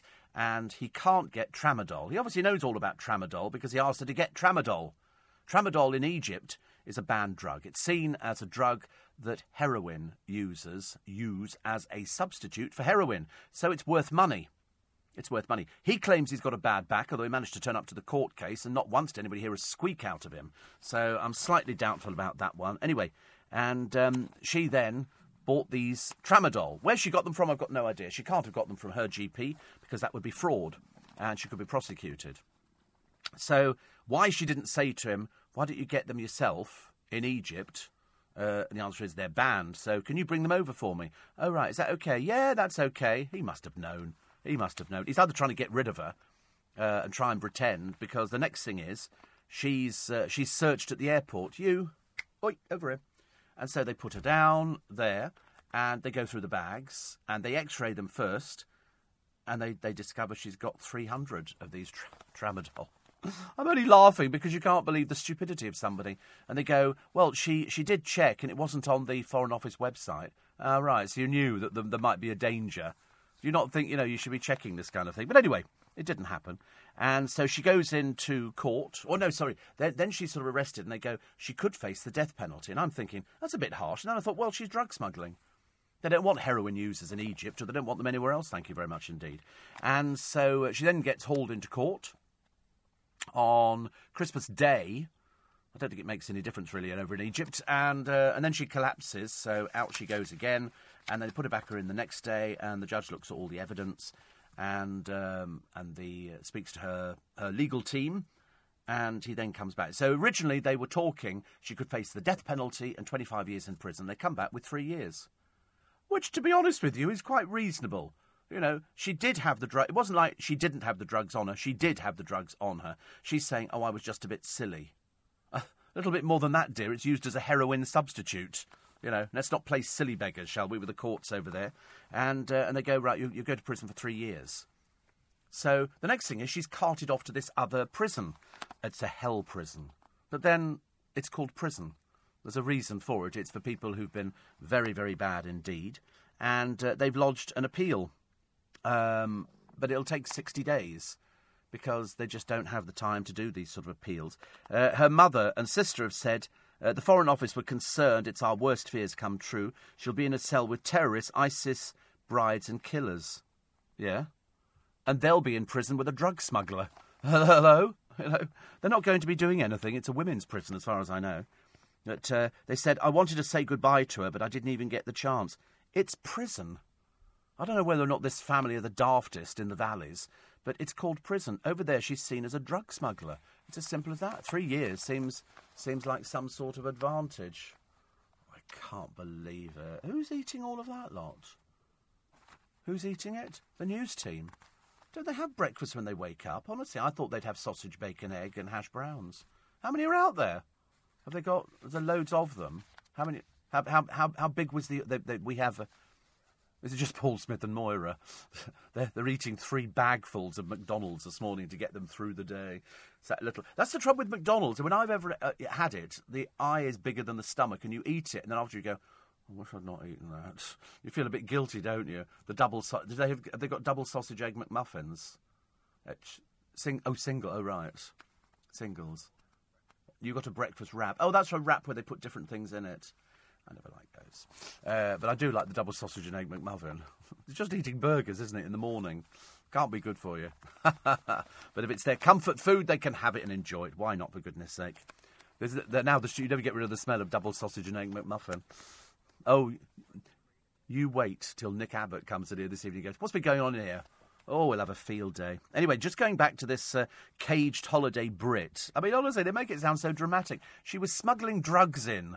OK, let's get it right. Let's get it in perspective. You know, what do we do? A little bit of a holiday for her. Perhaps go, oh, there you go. She's 33. She's not daft. But these tablets are legal in this country. They're on prescription only, though, and apparently it's quite tightly controlled. She argued they were for back pain suffered by her husband, who's got a wife and children. The Foreign Office said we're assisting her and the family. I should imagine places like Egypt are a bit sick to death of the Foreign Office interfering with their justice system. But there again, we are the country that allows convicted murderers and paedophiles to live here. And we go, don't worry, we'll give you a house and a car. For the 3rd day running, the papers have done the Somalian family living for 15 years in a £2.2 million house and paying 90 quid a week. They've made no effort to do anything. I mean, I'm not sure what the system is with council. It's owned by Islington Council, but quite clearly, so somebody's lived there for 15 years. It's a family of 7. You think maybe, not having children would be an advantage and actually contributing a bit more. Why is it not a realistic rent? They're both working, for goodness sake. Also, a dad. He's in all the papers today. Sad, but good news at the same time. This is Darren Brynell. He was killed whilst buying presents for his children on Christmas Eve. He was involved in a motorbike crash. But what's happened is they've managed to save 3 lives. So out of his one disaster, 3 lives. After his organs were donated on Christmas morning last year, his kidneys, liver and pancreas went to desperately ill patients. Isn't that amazing? So it's an old story, but what they're basically saying is, would you like to sign up to the organ donor register? People used to hold them, didn't they? You can donate your corneas and things like that. But so out of a tragedy, he was only 37, so relatively young, but too young to die, as they say. Mind you, I think any age is too young to die. Even in your 90s, I think it's way too young to die. But 3 people have had a life-changing moment, and that's why it's very special. But sad for the families. But as years go by, they'll probably all get... You watch, next year there'll be a picture of them all getting together, saying, these people lived because this person unfortunately lost their life at Christmas. You're listening to a podcast from LBC. We're now having a discussion, or an argument, in the studio between me and the Australian producer. He says that yoghurt, which he pronounces yogurt, can only be eaten at breakfast. He says, oh, crap, Steve, I have, a bowl of muesli with yoghurt and also... This is fruit yoghurt, by the way, because I said you eat it, after lunch, after dinner. You can have yoghurt any time. No, and he has it with, strawberries and blueberries and all this kind of stuff. It's a meal for people who are getting very fat and they think they're doing something good, whereas, in fact, all the nuts and all the yoghurt that he's eating are really bad for him. But he doesn't know that. He thinks it's because it doesn't look like it's fatty food, he thinks it's okay. But he thinks you can only eat it at breakfast. I said, no, you have it all the time. Obviously, if you go to Australian hotels, there will be for breakfast steak and eggs. Because that's the old line, isn't it, in a town like Alice, where he goes into the outback and he says, what do you actually got on for breakfast today? And the woman, called Sheila, says, we've got steak and eggs. And he goes, can I have the steak without the eggs? And she looks at him and he goes, it's steak and eggs. They can't sort of separate the steak and eggs at all. And the same mindset here, dealing with this, it's like bagels, or bagels. And he doesn't think you can eat that. He has those with peanut butter. Straight to hell. Straight to hell. And a little bit of a fruity bagel. And you have that with peanut butter. You have... Oh, dear. I mean, really, you're not going to... There's going to be no baby Jesus welcoming you to come and sit on a cloud, is there, anytime soon? You have that for breakfast, do you? Actually, I tend to find that peanut butter's a bit heavy for breakfast, but it is delicious. I think that there should be a cafe. Well, not a cafe, but like one of these fast food places, and they serve toast. And you buy your toast, you get a little pat of butter and a little tub of peanut butter, or squirty peanut butter. Why don't they make peanut butter squirty? That'd be so much easier, wouldn't it? Suppose having to stick your knife in. Because when we've had it in the canteens over the years, somebody else has put their knife in there and go, oh, no, I don't want that. I'll have to open a new jar. If it's just me eating it, that's okay, but I don't, I don't want to share peanut butter or chocolate spread. In fact, I haven't had chocolate spread, I don't think, ever in my life. Don't think I've ever had that. I like sandwich spread. That's quite nice. That's a bit sort of thing. I like Branston pickle, large chunks or little chunks. And I've had bagels on numerous occasions, but only with smoked salmon. Sounds terribly grand. Smoked salmon and cream cheese is actually quite nice. That is, or failing that, just smoked salmon. You could eat smoked salmon by itself. It's kind of a comfort food, and also it's so good for you. Not only is it good for you, but it's sort of healthy-ish, and it's cheaper than fish fingers. Much cheaper than fish. It's cheaper for you to eat smoked salmon than it is for you to eat fish fingers. And people say, don't be so ridiculous. Fish fingers are cheap. You go, pound for pound, you take out the amount of fish that's in a fish finger. There's very little of it. And then you take smoked salmon. Smoked salmon's better value. And better for you. So that's good news. What else we got here? Oh, we've got the ice skating coming back, which is going to be really dreary. Because I think this year you've got Donna Eyre, who is dating, or might still be dating, James Middleton, who is the Duchess of Cambridge's brother. I suppose she needs the money or the attention. Difficult to tell when people go into these things. I think she's dancing with that Longshong bottom bloke who's with Samir Gardia. Which is good. Also, when feisty Mel Owen returns to EastEnders, she could be coming back with a bang. Tamsin Outhwaite wants her character to start a steamy affair with Max Branning on her return. I don't think you can actually start appealing for what storylines you'd like. Do you think so? I don't think so. I think people... I mean, I haven't seen it. What do we got here? Favourites. Our top females, big events, and a couple of pretty fit fellas. This is written by... Lindsay Clark, whoever she is, I have no idea. She might be part of a team somewhere. Favourite reality star is Georgia Toffolo, a very plain, unattractive girl. Seriously, very plain. You're going to be bored with her very quickly. Favourite film was Wonder Woman, not shared by anybody at all. Favourite couple, I mean, this is the biggest waste of space in a newspaper. Harry and Meghan. That's our favourite couple. Really? How odd. Favourite Instagram is Liz Hurley. Favourite LOL, biggest laugh when she fell down the trapdoor. That's Gemma the Hutt Collins. I mean, nobody's favourite at all. That's why she's having to go on a reality show to try and find somebody to go out with her. Favourite telly is Dr. Foster. Favourite crush is Anthony Joshua. This is one they want for Celebrity Big Brother, so he can regale you with boring stories about boxing. Favourite trend is the 80s, and favourite pop star is Ariana Grande. Why would you pick her? Well, couldn't we pick somebody like Adele? She'd be more in keeping, wouldn't she? I like Adele. She's very... What?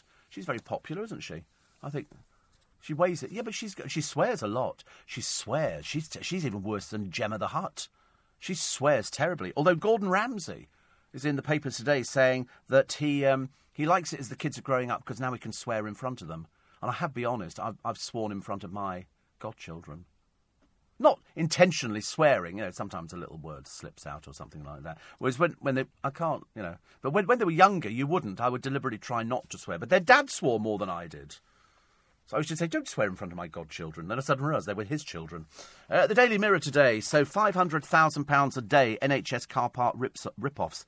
So they've now got 175 million. I don't know why they keep going about the NHS is in a dreadful state. It's doing quite well on this. The car park companies probably make the most money. And, of course, it's bad when you go there. I always say take public transport. Take public transport if you're going... Unless it's obviously something you can't take public transport for. But they even charge staff. Is that appalling? The amount of hours that people put in, at the NHS, they go, oh, by the way, you've got to pay for your parking. I realise that in certain parts of the country, especially London, parking is at a premium. Whenever you get flats being put up here, the first thing you ask is, excuse me, is there parking? If there isn't any parking, you might as well sort of forget it. I mean, it's an NHS car park tax on the sick. And so they've got here, this is how much people get charged for an hour visit. Well, you can't do very much in an hour. By the time you've found the parking space, OK, then you put the ticket in the car, then you've got to get into the hospital, get into the ward, talk to the person, then you've got to head back again. So in most of them, it's about £3 an hour. That's about average, £3 an hour. Which, if you're visiting somebody who's very sick, £3 probably doesn't seem so much, but you're probably going to be doing 2 hours, aren't you? The Royal Free is £3. Then the Southend University Hospital is £3.50. Sorry, £3.20, I beg their pardon. And it goes up to Hereford County Hospital at £3.50. However, the Royal Surrey County Hospital in Guildford, £4. But that is up to 2 hours. Minimum charge, £4 for up to 2 hours. So you're stuck because you can't buy 1 hour. You can only buy £4 worth. So they're laughing at you, really. I mean, it's disgraceful. I think it's really awful that people have to pay to go and visit somebody in hospital. Never used to happen before. Really quite awful. But, they make so much money out of it, so why would they not charge it? But £4 to go and visit somebody in hospital. They say, you can have up to 2 hours. You go, well, I only want 10 minutes, just dropping off a fruit bowl or something like that, Don't want to hang around. You have to pay in all the hospitals, so I always get the bus. Because most buses now will drop you at the West Mid. They can drop you. When I go to get the burns done, the bus drops you... my zip's come undone. The bus drops you literally next to the hospital. So that's quite good. I mean, you do get that a lot. You very rarely get off and then have to walk, do you, really? Chaos on the roads, as Paul Smith was telling you earlier on. Snow-go areas. This is all... And it's coming down again. They reckon on Friday and Saturday we'll have lots more snow. Not down here, though, is there? I don't think there's anything down here. I think we're sort of... North Midlands. Well, let's not go to the North Midlands then this weekend. We're waiting for Nando's to open in Twickenham. We're waiting. That'll be open soon. We'll have to go, actually. We go there. It's very close. Gemma the Hutt. Gemma Collins. Because she's like Jabba the Hutt. She's like big, blouse... Because she eats too much. That's what it is. She doesn't have any illness. She just overeats. So there's lots of pictures of snow ploughs, lots of pictures of cars sitting there doing nothing. Because I don't know if you've ever driven in the snow. Can you imagine if you come in from Australia and you've never driven in snow before, and then all of a sudden the snow comes down and you go, oh, let's take the car out, mate. Before you know where you are, you're like on a surfboard on Bondi. You're all over the blooming shop. Because what do you do? All right, here you go. Little quiz question for you.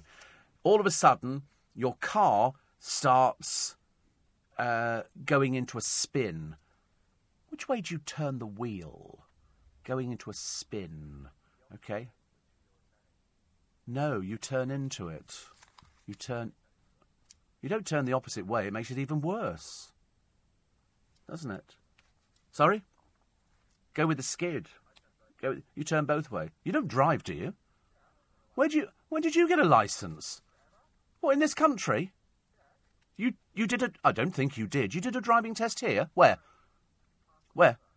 Pass it... What do you mean pass it over? What? Your grandmother's passed over her licence to you? What's going on here? Where did you... Excuse me. Where did you take your driving test?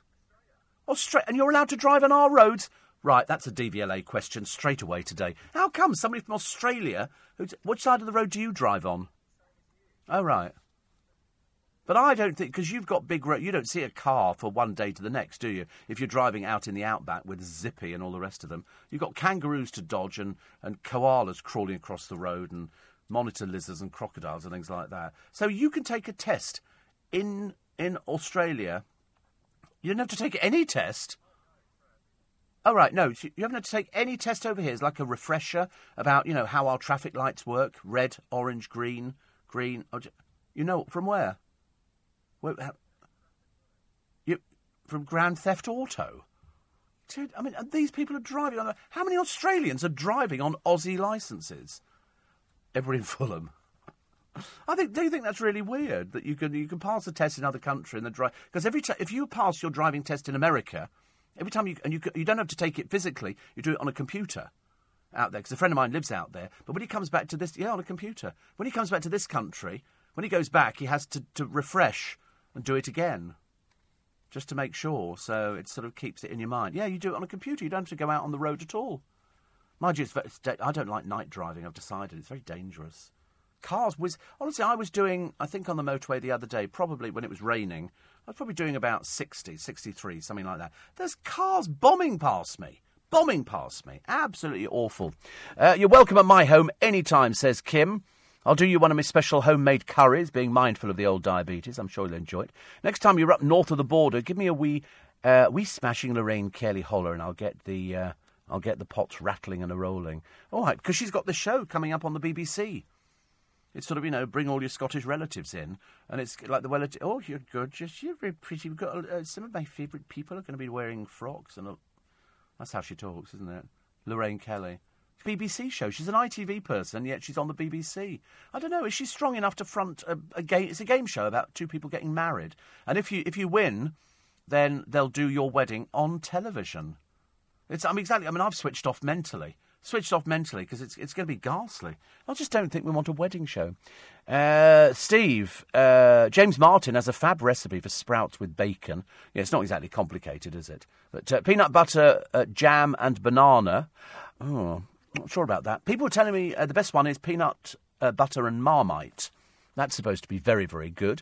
Lovely hot tomato soup in a flask. Good one for a journey, says Tin. Oh, I dreamt about that this morning.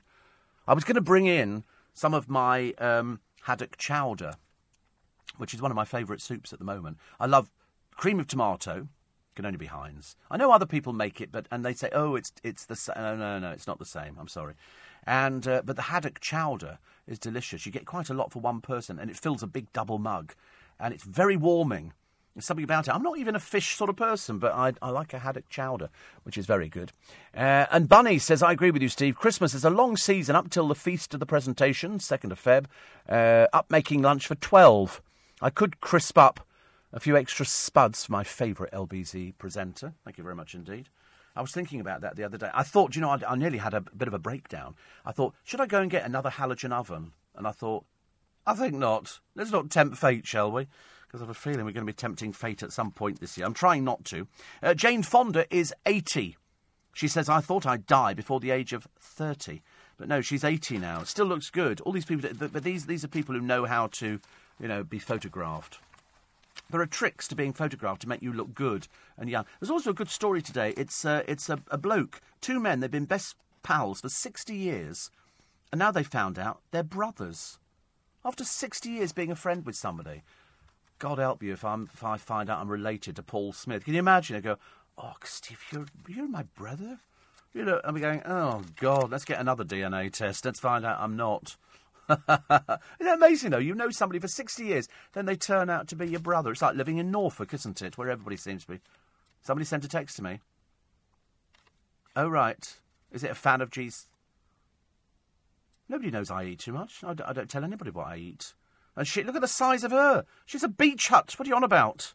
People write the stupidest things nowadays. I mean, she's been caught out eating KFC and everything like that. Look at the size of it. I mean, I shouldn't imagine if she lies down in bed, she's seen her feet in the last 20 years. She knows they're there, presumably. I mean, she's got to be borderline diabetes, hasn't she, I would think.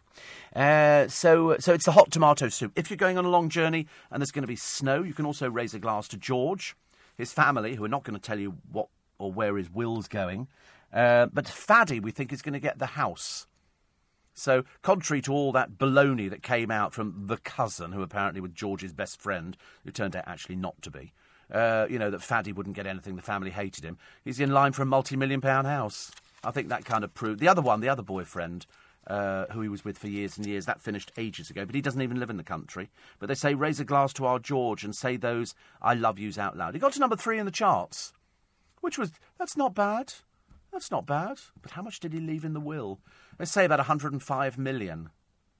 That means you could go out and sort of buy whatever you wanted. That's the way I look at it. But then I thought, I could probably do that now if I put my mind to it, as long as it wasn't too expensive. Not too expensive. You're listening to a podcast from LBC. It's amazing, actually, that when I told you earlier on that 6,000 people have been caught at the wheel on their phone for the second time. Spare a thought, please, for the police in Manchester. They've had a bit of a Yuletide crackdown. They discovered that traffic officers recorded 239 driving offences. This included, I shouldn't laugh actually because this is highly dangerous, 57 mobile phones, 56 seatbelt offences, somebody was caught eating pot noodle, somebody was watching TV at the wheel. They must be mad as broomsticks up there. Chief Inspector Tariq Butt says drivers continue to put themselves and others at risk when not in control.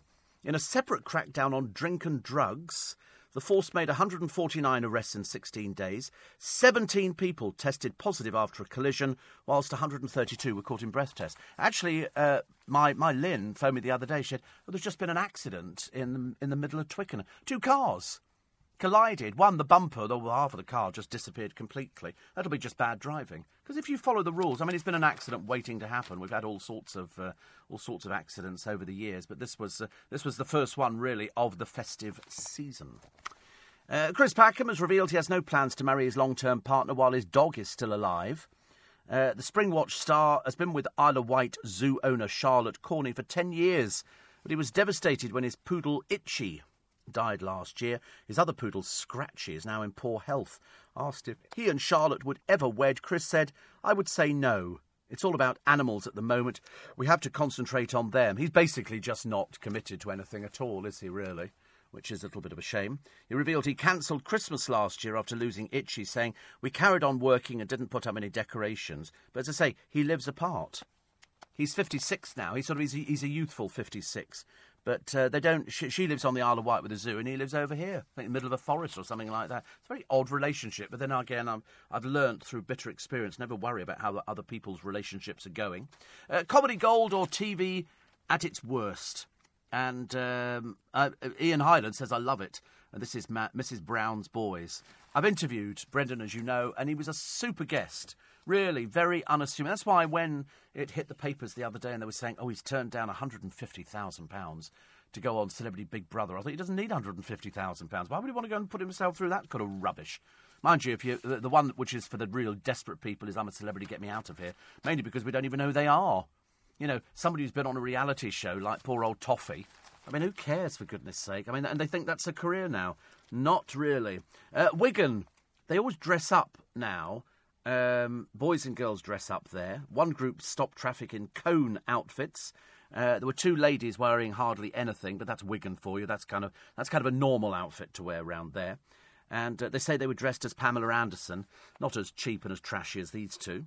And very wise, they didn't show their faces. I think it's always the ugly ones who want to dress up as Pamela Anderson, isn't it, for some reason? 44% of you, the members of the public, and I might include myself here, haven't seen a policeman in uniform on the street for at least a year. I'm trying to think back if I have seen... I have seen police. I do see them, but I don't see them very often. I really... Put it away. Put it in the bag. Sorry. I've given him a little bit of aftershave. I've got a little bit of Creed left in a bottle. I mean, it's a very small amount, and he's now very excited about it. Tiny. It'll last him, like a couple of months, and then it'll go, and then he'll have to go and spend his money. He'll be cashing in his plane ticket to go and buy some Creed. So 40%. Get it duty. I don't think you'll get it duty free. I bet you won't. I'll be very, very surprised. They control it quite well, actually. If they do, get me some.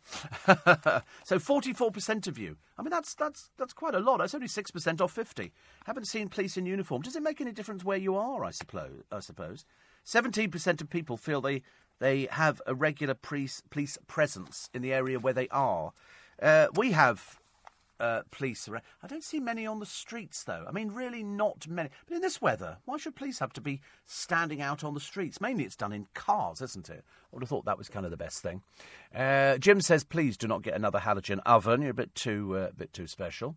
Yes. Why is parking free to visit anyone in prison across the country, but you have to pay to park to visit the sick in all the hospitals? Well, what you've got to do then, if you want to visit them, is get them to commit a crime. Then they can go to prison.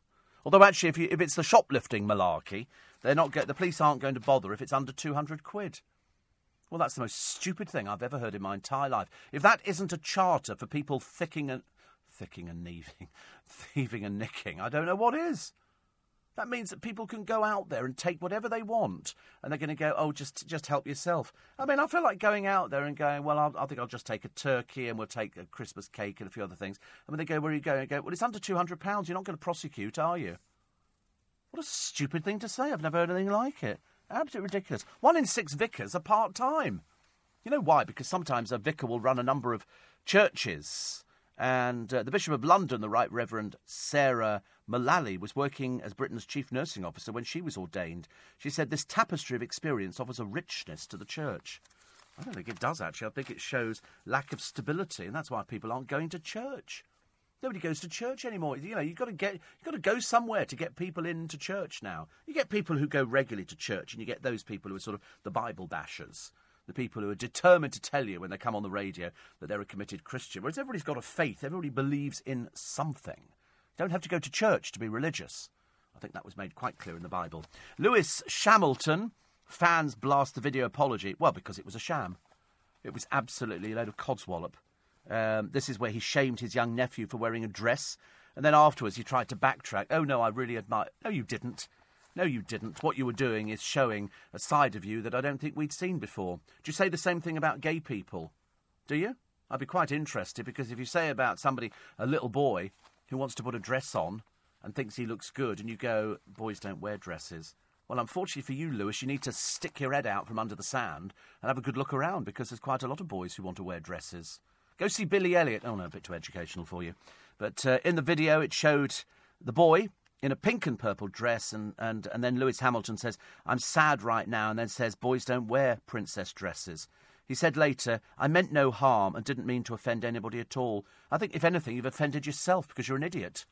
Apart from, he's your nephew. If you really want to shame and name your nephew and then put it up on the internet, I'm surprised you took it down again. I mean, either you're the thickest person I've ever met, or failing that, you really don't care who you hurt. Very hurtful. Very hurtful. And that sham of an apology was not good enough. So who's the radio host? Who's in... Another idiot here. This is a presenter called Niall... I think it's pronounced Arthanyeki. I think that's how you pronounce it. It's a Sri Lankan name, and I can never do Sri Lankan names. They're the most complicated names ever. Seriously. Terrible. Anyway, he's a DJ. And his 2 youngsters excitedly reached for their stockings on Christmas morning. Instead of the usual array of traditional festive treats, all they got was a lump of coal. The DJ's 10-year-old son and 8-year-old daughter also found a note from Santa admonishing them for their bad behaviour. But instead of feeling chastened, their response was one of anger. He said he told his listeners to his show that he took the unorthodox action because the children had been fighting like cats and dogs. Obviously bad parenting, young man, I suspect, if you've got children who are like that. But to take away the pleasure of Christmas. What a horrible person you are. What a horrible, horrible thing to do. The ruse backfired and the children were not able to get over the cruel gifts left by Santa. He was born in Harlow. I'm saying nothing. So, what a mean person you are. And then he parades them in a newspaper. You know, they've been really naughty, so they got a piece of coal. What a horrible person you are. What a horrible, horrible person. So I'm glad it backfired on you. I'm really, really glad. That is the most awful thing you can do at Christmas time. If you want to get the kids to really hate you as they're growing up, you've done exactly the right thing. So they were messing around because they're badly behaved children. That's your problem. That's your problem. Anyway, coming up very shortly, the news at 6 o'clock. It's Thursday, the 28th of December. It's Steve Allen's Early Breakfast. Still to come, the thieves amongst you who are thieving from the self-service tills. No surprise to me. And the brothel district. It's been renamed because apparently it's all going on in the Peak District. Not good news. You're listening to a podcast from LBC. Morning, everybody. Thursday, 28th of December. I'm Steve Allen. This is Early Breakfast on LBC. With you till 7. Andrew Castle with you for brekkie this morning. Because it's a topsy-turvy week around Christmas and the festivities. Because a lot of people say, oh, I quite like the time off, so people go away with family and friends, and they either go abroad or they just sit at home, put their feet up and just go, I'm going to sleep. I'm just going to be lazy. I'm going to eat and sleep, and that's all I'm going to do. And I think that's great. You know, recharge the battery so when you eventually go back to work, you're ready and you're raring to go. Holiday cottages in the Peak District make the papers today, rented by criminal gangs and filled with prostitutes. So says the Bishop of Derby. And he should know, that's all around his area. Also, the people who thieve from the self-service. 1 in 4 people admit fiddling self-service tills. Is it that easy? I suppose it must be that easy to do. I always get confused with my one, unexpected objects in the bagging area, blah, blah, blah, blah, blah. But they know they're going to get away with it. And now the police are going soft on cases under £200. So what are they doing then? They're just sort of saying, oh, take whatever you want, walk out the shop. I mean, that's just, I've never anything like it. You know what people have been doing now? All the thieves, the druggies and all the other people who go into the big department stores and the supermarkets, they just pick stuff up and walk straight out again. What are they going to do? They're going to say to the store detective, it's under £200, all right? That's okay to thieve. Because that's what you're going to get. That is what you're going to get. Prince Harry and his sort of radio love-in with his dad, who he calls Pa, I believe. I mean, it was a bit turgid because, you know, he's not a radio presenter in any way, shape or form. And it's good to say, oh, I'm going to be doing this and all the rest of it. But then he says, we're the family that Meghan never had. And Meghan's family are going, I'm sorry. You know, but the trouble is they're in a different world. Don't switch queues. You could end up waiting longer. And it happens everywhere. Supermarket, the airport, the post office, motorways. Motorways classic. You know, the other day it all grinds to a halt on the M25 because somebody's car bursts into flames and we all suffer because the police don't bother putting up any directional signs. And so people were wandering around in a bit of a dream. But people were changing lanes. People move in front of you, somebody stop and they get, you know, because that's what you think. You see that lane moving quicker over there, so you go to that lane. And then sometimes you think, oh, wait a minute, the lane I was in is moving a little bit quicker. More on the snub to the UK as Egypt spirits Britain off to hellhole jail. Why would this be a snub to Britain? Why would it be a snub to Britain? She's a drug smuggler. Why would it be a snub to Britain? I'd like to see her put in jail and left there. And they've got all sorts of things. The prison full of killers and jihadis. Well, she's a drug dealer. What, I mean, why are we defending this woman? So you've got her family on the television, her sisters Rachel and Jane. I mean, you know, perhaps they don't understand. Perhaps I'm coming at this from the wrong angle. So she's gone to this jail because she smuggled drugs in for her so-called husband. I mean, here he's actually classed as boyfriend, but they got married. It's not legal in this country. I mean, she's obviously not the brightest penny in the box, but where did she get the drugs from? That's what people want to know. They're mounting an appeal, but it could take months because the Egyptian legal system's very complicated. Good! I'm glad it's complicated. You know, it's just ridiculous. Labour's Chris Bryant MP, a member of the Foreign Affairs Select Committee, warned the case risks becoming a diplomatic row. Keep your beaky nose out. She smuggled drugs into a country. They're illegal. Would it be okay if she just brought straight heroin in, I suppose? Because it could be used as a heroin substitute. I mean, you know, they say, I can't believe they've sent her to this prison. Her mother turned up with fresh clothes, and they say, oh, no, she's already been sent to the prison. And they said, if you kept a dog in there and the RSPCA saw it, you'd lose your dog. It's honestly that bad. It's prison! It's a prison. They're not supposed to be happy little holiday camps, I'm afraid. Egypt come down very hard on people who smuggle illegal drugs in. I don't understand where the complication is. Are we supposed to feel sorry for her because she got married to some Egyptian bloke who's got a wife and kids already? I don't understand at all. So the prison's full of killers and jihadis. Well, you put somebody in prison in this country, the chances are they're probably a terrorist. We don't make a big brouhaha about that, do we? Make a big brouhaha because, I mean, she's 33. If she was 15, I could understand it, because she might not be as intelligent. But at 33, you're supposed to have a modicum of intelligence, aren't you? He asks you to bring over a drug, and she doesn't question, why don't you buy it locally? Because he must have said, you can't get tramadol over here. And she went, oh, right, I'll go and get it. Where does she get it from? Where'd you get 290 tablets from? That's what I don't know. Nobody's ever asked these. All they're moaning about on the television, the family are moaning about the dreadful condition she's in. Listen, it was 2 weeks ago they were thinking of execution. And she's kind of got off very lightly. If this had been anybody else, they'd have disappeared to that. But that's the last you'd ever see of them. The family are now being complete drama queens and saying, oh, well, she won't survive this. Of course she will. Of course she will. It's a prison. It's in Egypt. We are in the year 2018, very nearly. You know, so there's killers and jihadis. It's a prison. Big surprise. God knows why the Mail have gone a bit funny about this all of a sudden and saying, you know, she's off to this hellhole jail. There's loads of people in hellhole jails. What are you making a big deal about this one for? Is she related to somebody or something that we don't know about? Or is she a simpleton and we're just not, you know? And then there's a commentary by somebody saying, at the mercy of a tyrant who doesn't care about Britain.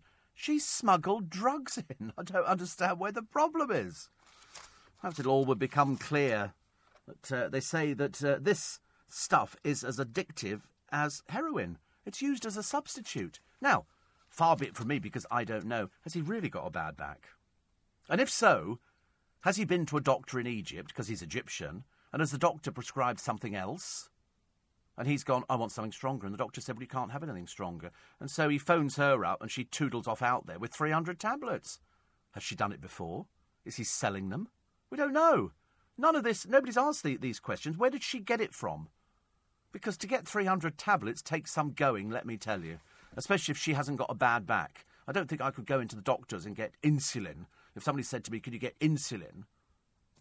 It's like, you know, people can now, I mean, shortly you'll be able to buy Viagra over the counter, but up until now, it's people who are able to get Viagra who sell it on to other people. This drug, I should imagine you could sell on. I mean, either she's incredibly nice. She said, oh, she was just silly. It's a bit more serious than silly. Like with those Peruvian drug smugglers. I'd had enough of them, to be honest with you. I just don't understand why the Mail's got behind this and are making a big deal about, oh, it's dreadful, you know, and we should sort of look after her and all that. What for? I don't understand. If she'd been standing on a street corner flogging tramadol, would that be all right as well? Ridiculous. Drivers trapped for hours. 5 inches of snow. Brought road chaos. It does, doesn't it, in this country? We really can't go anywhere. We get some snow. Other places around the world, you know, like Antarctica, you know, like Iceland, places like that, they have snow all the time and everything manages to move. Over here, total disaster. It's all, you know, lorries jackknifing on motorways. And once you've got a jackknife lorry, then you've got to get the police out to them. People are sliding about all over the place. And the whole thing just grinds to a halt. 8 hours on one motorway. They were all sitting there. I mean, it's not like you can get out of the car and do something. But the advice earlier on from somebody this morning is actually to take a flask of soup. Don't bother with hot drinks. Take some soup with you. And then the kids can argue. We've got tomato soup. I don't like tomato soup. Well, we've got tomato soup. I don't want tomato soup. And so you have to put up with that in the back of the car. Open the door, shove them outside. Sit outside. Clean the windows off for us. That'll be quite nice. Steve, on my way to Shoreditch, I think a nice bagel in Brick Lane. Oh, don't tell the producer, for God's sake. He thinks you can only have them for breakfast. Kevin the milkman knows which shop I like, says Jason, my sovereign driver. He says, have a good day, but it is freezing. It is really cold out there this morning. I noticed when I walked out this morning, I went, oh, blimey. I'm glad I got a scarf on, because I'm protecting my throat. I'm going through that malarkey again. But everybody's got it. Don't worry, if you've got the cough, it's around, and it's all doing the rounds. Mark in Sidcup says, I got a fantastic Christmas present, a Creed Aventus candle. Didn't know they did such a thing. Do they? Creed Aventus? I'll have to check that one out, actually. I got loads of candles. Loads of candles for Christmas. I like a nice candle. I really do. The only bobbies I've seen outside a police car in recent times are stood holding a speed gun. says Dawning. Do you know, I didn't know people, they still use speed guns. They still use speed guns. I know that if they've got the plainclothes car, the unmarked police cars, they have the thing which can register your speed. Just as well. The trouble is, in my car, it goes very, very far. Oh, Aventus Creed scent, candle, Louis Crystal. Where'd you get that from? £20. That seems very reasonable. That seems very... Yeah, but the trouble, where's that? Have they got it on Amazon? I prefer to buy... You know, the reason I prefer to buy on Amazon is because if it's actioned by Amazon, I feel there's a bit more than if you're buying something on eBay, which, to be honest with you, most stuff is fake on eBay, so I wouldn't do it. You see, look, on Creed Aventus Freight... Oh, how much is that? Oh, it's currently unavailable. You see, then all of a sudden, strangely, you can buy it on eBay. It'll be fake. It'll be fake. They haven't got it at all, have they? Oh, that's a shame. But don't please write in with where I can get it. They say here, a woody and fruity scent. It certainly is, isn't it? Very woody and very fruity. So you can buy it on eBay, but as I say, chances are it's fake. So be very careful. Steve, shows over Christmas were fab. This time 2 years ago, I was at death's door, says Claire on Canvey Island. Hubby spent days with me, sitting by the bed, with me in a coma. Spent a fortune on car parking. It's wrong to charge the nurses to park. Oh, I don't get that either. I really don't. It's awful. Bunny says nothing new about letting shoplifters off. I worked on Oxford Street in the late 70s. Think you did. A retrospective stalker, that's me. Only joking. Says any time after 5 p.m. the security department let the thieves off because it was too much hassle to prosecute. Yeah, because you've got to get the police in. And that's why a lot of the East European thieves who come over here, there'll be loads of them. And they couldn't care less whether they get arrested. It makes no difference to them. They're not remotely bothered. Because out of all the people that get stopped, there's loads of them that get through. And they will thieve, literally, a rack of clothes. They just pick them up and walk out. I've seen it happening on the television. It's terrible, really, isn't it? Terrible. What else we got here today? 6,000 drivers caught on the phone twice. Twice? What is the matter with people? They obviously don't care. There's no deterrent, is there? No deterrent. Also...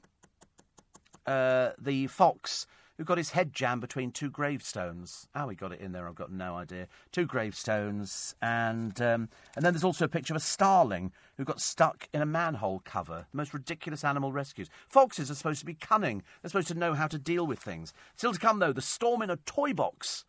The Lego kit branded sexist by academics. Oh, my goodness. All of that to come. You're listening to a podcast from LBC. It's 19 minutes past 6. Morning. You don't need to get up. Seriously, you don't have to stand to attention or anything like that at this time of the day. Stay in bed. Stay in bed. A lot of people are still not going back to work. It's odd, isn't it, really? I can't quite work it out. A friend of mine's got a business in Twickenham. That wasn't open. Another friend of mine's got a business in Twickenham. That wasn't open. I can't remember if Sandy's was open the other day. It might have been. It's a bit difficult to tell. Because Stuart seems to work all the hours God sends. Mark's was open. And I can't remember if Waitrose, because it was so cold, I didn't want to venture out that far. Anyway, storm in a toy box, because the appeal of Lego is far and wide. Although the Lego shop in Kingston, in the town centre, closed a long time ago. But the plastic building bricks have been a favourite with boys and girls for generations. But parents who gave their children Lego sets this Christmas may have been fueling sexism. This is what education experts have claimed. They say that Lego, I mean, really, you do worry about the sanity of these people, don't you? It encourages boys and girls to play with its sets in different ways that reinforce gender stereotypes. It's a toy! It's a toy, it's bricks, leave him alone. You'll be banning dolls next. Researchers say Lego Friends kits sold in vast numbers are aimed at girls and focus on cooking, cleaning and washing dishes. In contrast, Lego City sets encourage boys to be brave, heroic and save the day. So? If they don't want to buy it, don't buy it. God, blimey.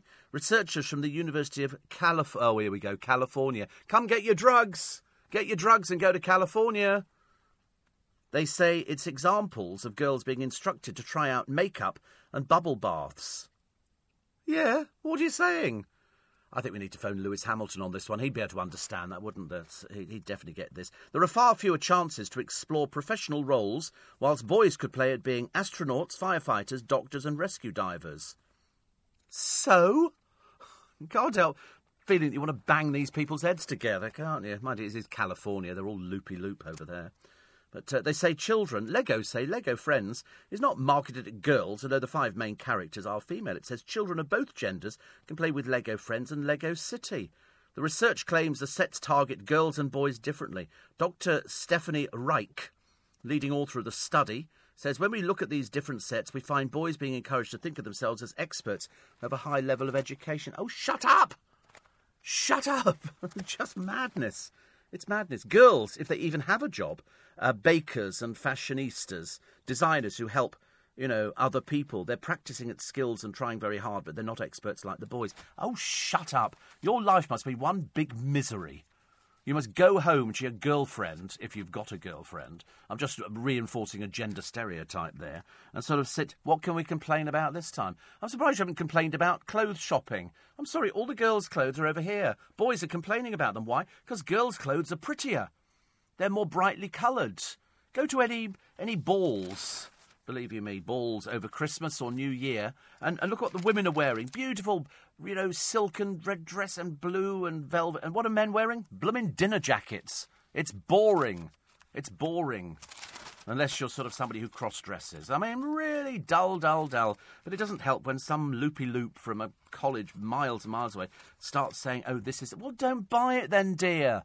Don't buy it. There's nothing worse, is there? You're the moaning Marys of Chigwell. I only mention Chigwell because it used to be the place where they say outraged of Chigwell. It always used to be. The Amazon boss goes top of the world's rich list with 74.2 billion. His wealth has grown by 25.5 billion this year. So Jeff Bezos is number one. Bill Gates at Microsoft, he's a bit down the list, 68 billion. 68 billion. Then we dropped to 63 for Warren Buffett. I think there's one here. This is Ortega, who owns Zara. 56 billion. You can't take it with you, but I mean, it's good fun to read. Mark Zuckerberg from Facebook, 54.1 billion. Moët and Hennessy. This is Bernard Arnault, 46 billion. Carlos Slim, telecom firm in America, 46 billion. Larry Ellison, tech firm, 39 billion. Larry Page of Google, 39 billion. And Ingvar Kamprad from IKEA, 39 billion. Wow. It's a lot of money, isn't it? But Jeff Bezos from Amazon, 74.2 billion.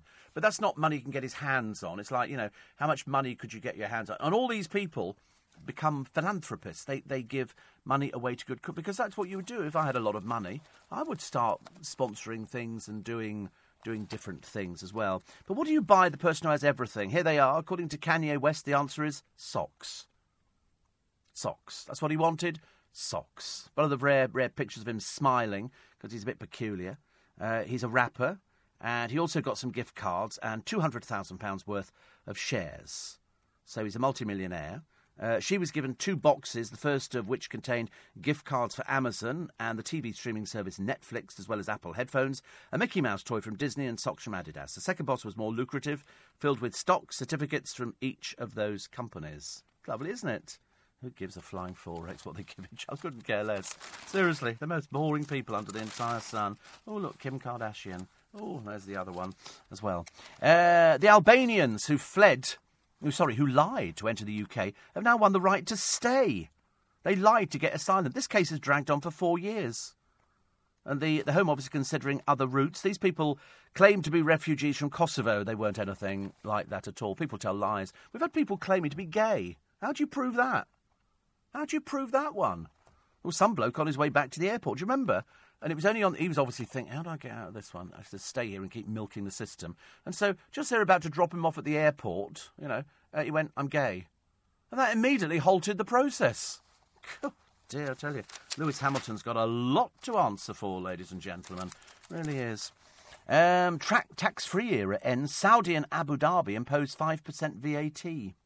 Just imagine if they found oil somewhere else. But whose birthday we got today? Nigel Kennedy, who used to be Nigel Kennedy, then he was Nigel, then he was Kennedy, then he was and now he's just...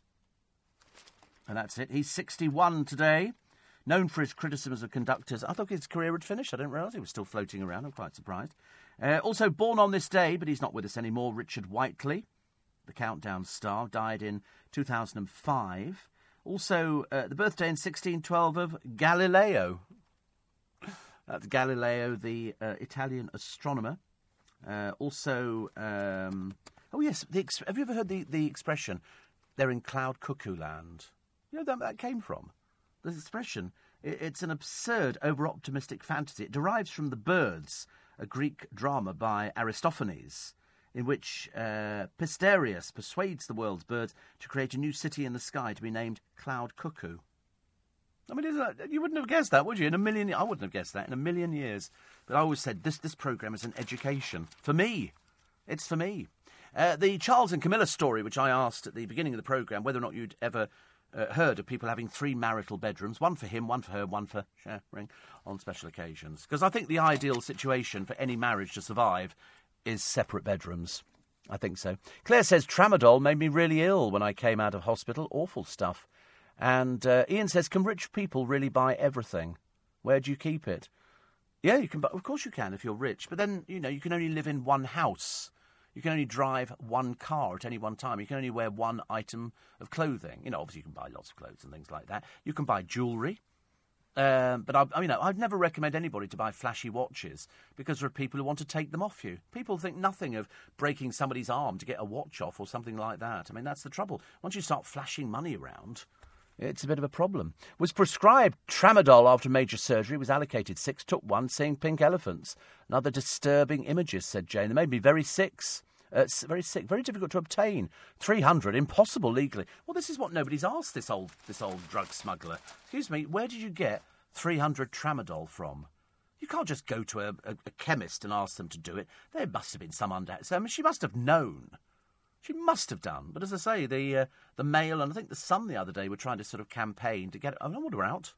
Stay there as far as I'm concerned. If you're convicted of drug smuggling, and it's an illegal drug in that country, I don't care what excuses you give.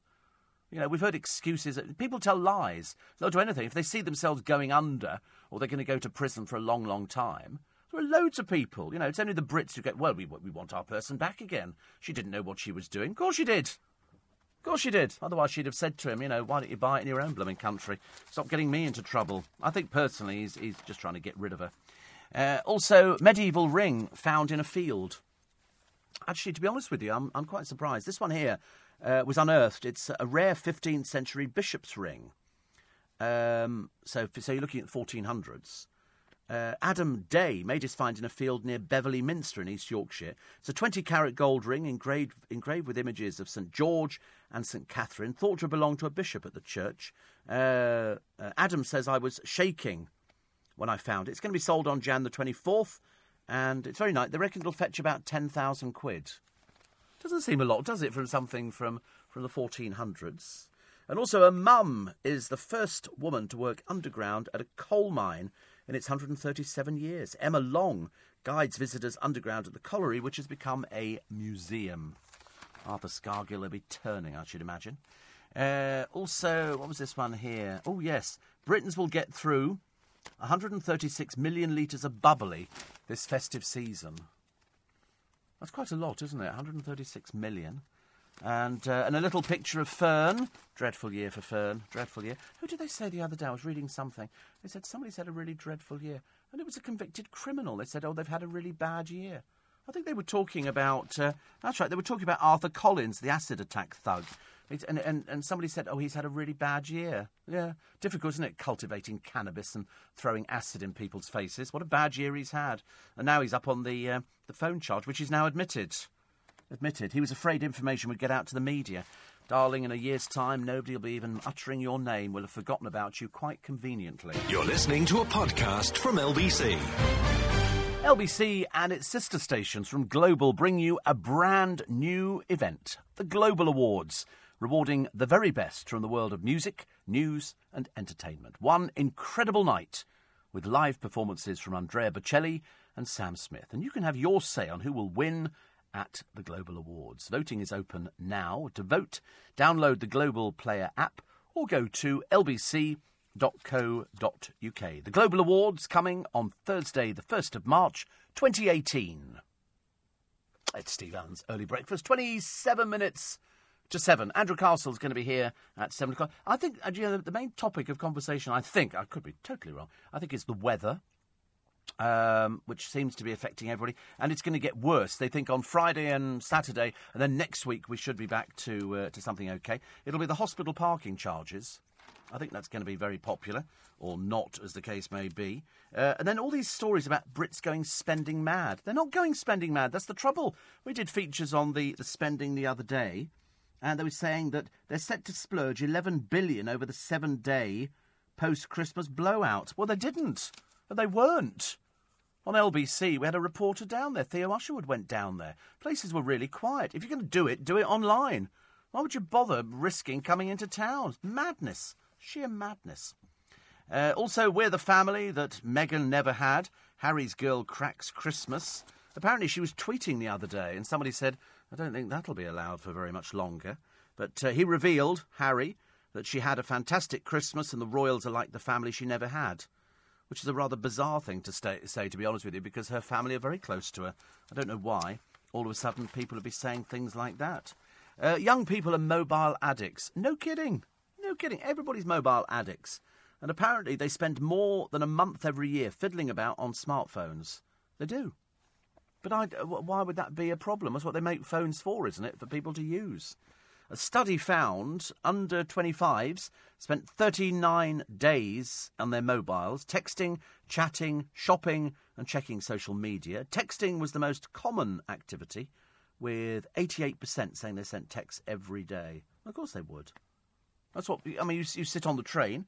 You know, I do it as well in between the breaks here. Sometimes I'm going onto social media and I'm just checking a few things out, seeing if, I ordered some handkerchiefs the other day. I know it's an odd thing to order, isn't it? But you can get 24 handkerchiefs for like $7.99 or something. And I like handkerchiefs. I don't know. Never used to bother about handkerchiefs. And now I'm ordering the blasted things, thinking, I must order some handkerchiefs. It's daft, isn't it? It's daft, really. Let's set some more people here. Unused gift cards will have their value retained by companies, an MP has warned. Have you taken your card to the store only to be stung by hidden expiry periods? I went to take something back in the other day, and it was a voucher for Iceland. And the woman said, we're not accepting those anymore. And so I said, I think you are, because this one came right from the top. And then she checked with, obviously, somebody who was a bit higher and went, oh, yes, of course, that's acceptable. I thought, of course it is. My friend Danny says, I don't know what day it is. That's what everybody's like, aren't they? I've had to wake up in the morning and go, what day is it? Because not everything's open, which means it's a little bit like a Sunday. Or failing that, we're still the day after Boxing Day. David Copperfield still doing his act in Vegas. And my producer, Chris, is going cycling. And he said he's woken up at 2 a.m. So he's off cycling and then he's going to a match. I think that'll be Crystal Palace. He's a Crystal Palace supporter. But he says, since taking the week off, he says, my sleeping pattern has been all over the place. He watches cricket. I mean, seriously, madness. But he says, the upside is that I've seen the majority of this incredible double 100 by Alistair Cook. Well batted, sir. He likes things like that. And even Callum likes things like that as well. Quentin says, quote of the day, the less you talk, the more you're listened to. See, I like that idea. I like that. The less you talk, the more you'll listen to. 84850 steve@lbc.co.uk. Try and find some more of your texts and emails in a moment. A lot of people retweeting about my bowl of soup, which seemed quite a normal thing to have. You can have soup at any time of the day, as indeed you can have with yoghurt. Lou says, I enjoy listening to you from northern Minnesota. You have no idea what cold is. Minus 25 degrees here this morning. Had to plug the car into an outlet. See? I told you. We've got nothing. We've got no idea what bad temperatures are like. And over there, and poor old Mark says, I'm just about to board a plane from Bangkok home to London. Now terrified due to your weather warnings. It is terrible. Julie says, you're wrong about Shoreditch. It's a very vibrant, exciting area. Go to Spitalfields Market. Sometimes outdoor tango dancers. Always something happening. So you can't persuade me. I'm too old for that kind of thing, Julie. It's not for people of my age. It's for younger people. You're probably borderline right age for it, aren't you? It's not for... I mean, even the producer, young Mike here, it's not really for his age. He must look like he's sort of wandering around looking for his carer. You You live in East London. What is that something to be proud of? Oh, I'm an East London person. Are you a Cockney? You know, do you speak Cockney or something? I bet he goes home and people say, oh, mate, where do you live in London? I live in East London. I live in East London. Like, that says, what does that say about you? It doesn't say anything. East London's full of posh places. Hello, Treasure. East London is full of posh places. Breakfast places, I think, you know, which is quite good, actually. And we'll take some more of your texts and emails in a moment. Although amongst other presents my daughter bought me a pair of lightweight, soft and warm socks made from bamboo, says Lynn. Actually, I've got a pillow which is made of bamboo. The pillow's made of bamboo. I don't know why I would think that was an unusual thing, because, you know, they use bamboo for any one of a number of things. Our dog Dennis, says Kim, had a bad accident last year. He was put on tramadol for 6 weeks. I had to go to the vet every week to pick up his supply. Wouldn't give it to me in one lot. How did she get 300 tablets? I don't know. They're not bothered about that. They're just interested in listening to the family bleating on about, oh, she's going to be with jihadis and terrorists and stuff like that. Well, you can be with that in this country. You know, I think we interfered too much. She made a mistake. Unfortunately, it's not like being at school where you go, oh, I copied that out of somebody else's book, I'm really sorry. She's a drug smuggler. Whichever way you look at it, they're illegal in that country. Like we have things illegal in this country. You know, and you don't bring them into the country, and if you get caught, you get arrested. In certain countries around the world, you know, if you're caught smuggling drugs, it carries the death penalty. And, you know, you'd have to be stupid not to realise. And these people come up with all sorts of madness. You know, oh, I didn't do that. Oh, who's that a picture of? Oh, Lord, I can't believe she's still dragging her 5 minutes of career out here. And this is Big Brothers. I mean, from years ago. I mean, back when it was in black and white. Ashleen Horgan Wallace. She's by a pool in Los Angeles. What do you do for a living, dear?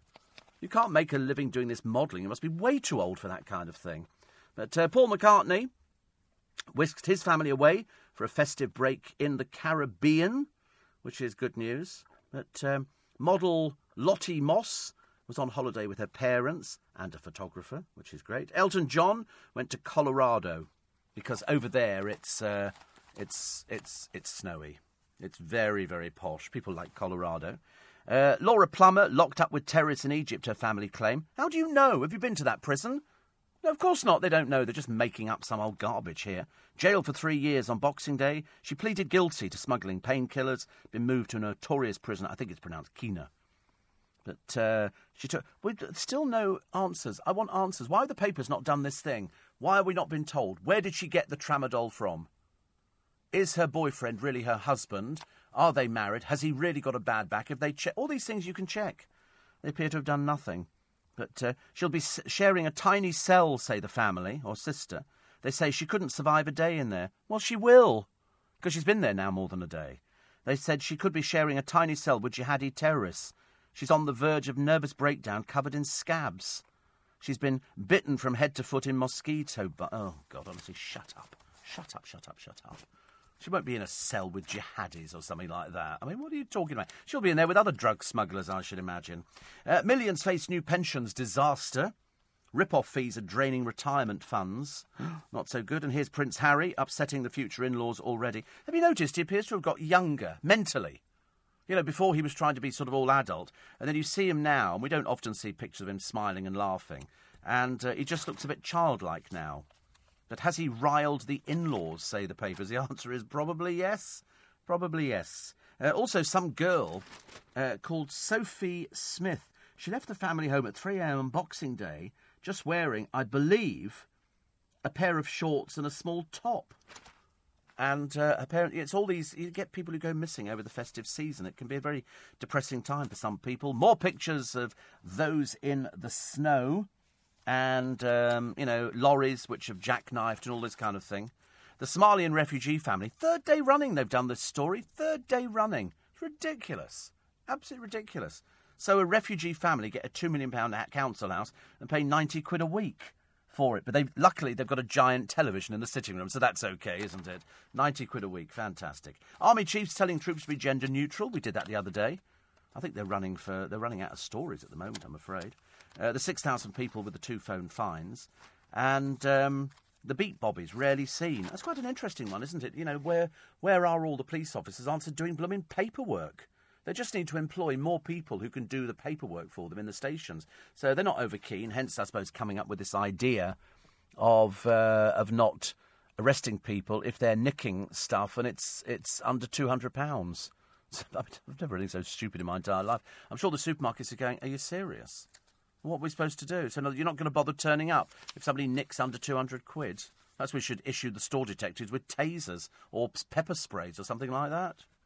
Have you been paying attention? This is a quiz. They always do a quiz in the paper. It's an easy thing to do. They just come up with questions of what you've remembered from the year.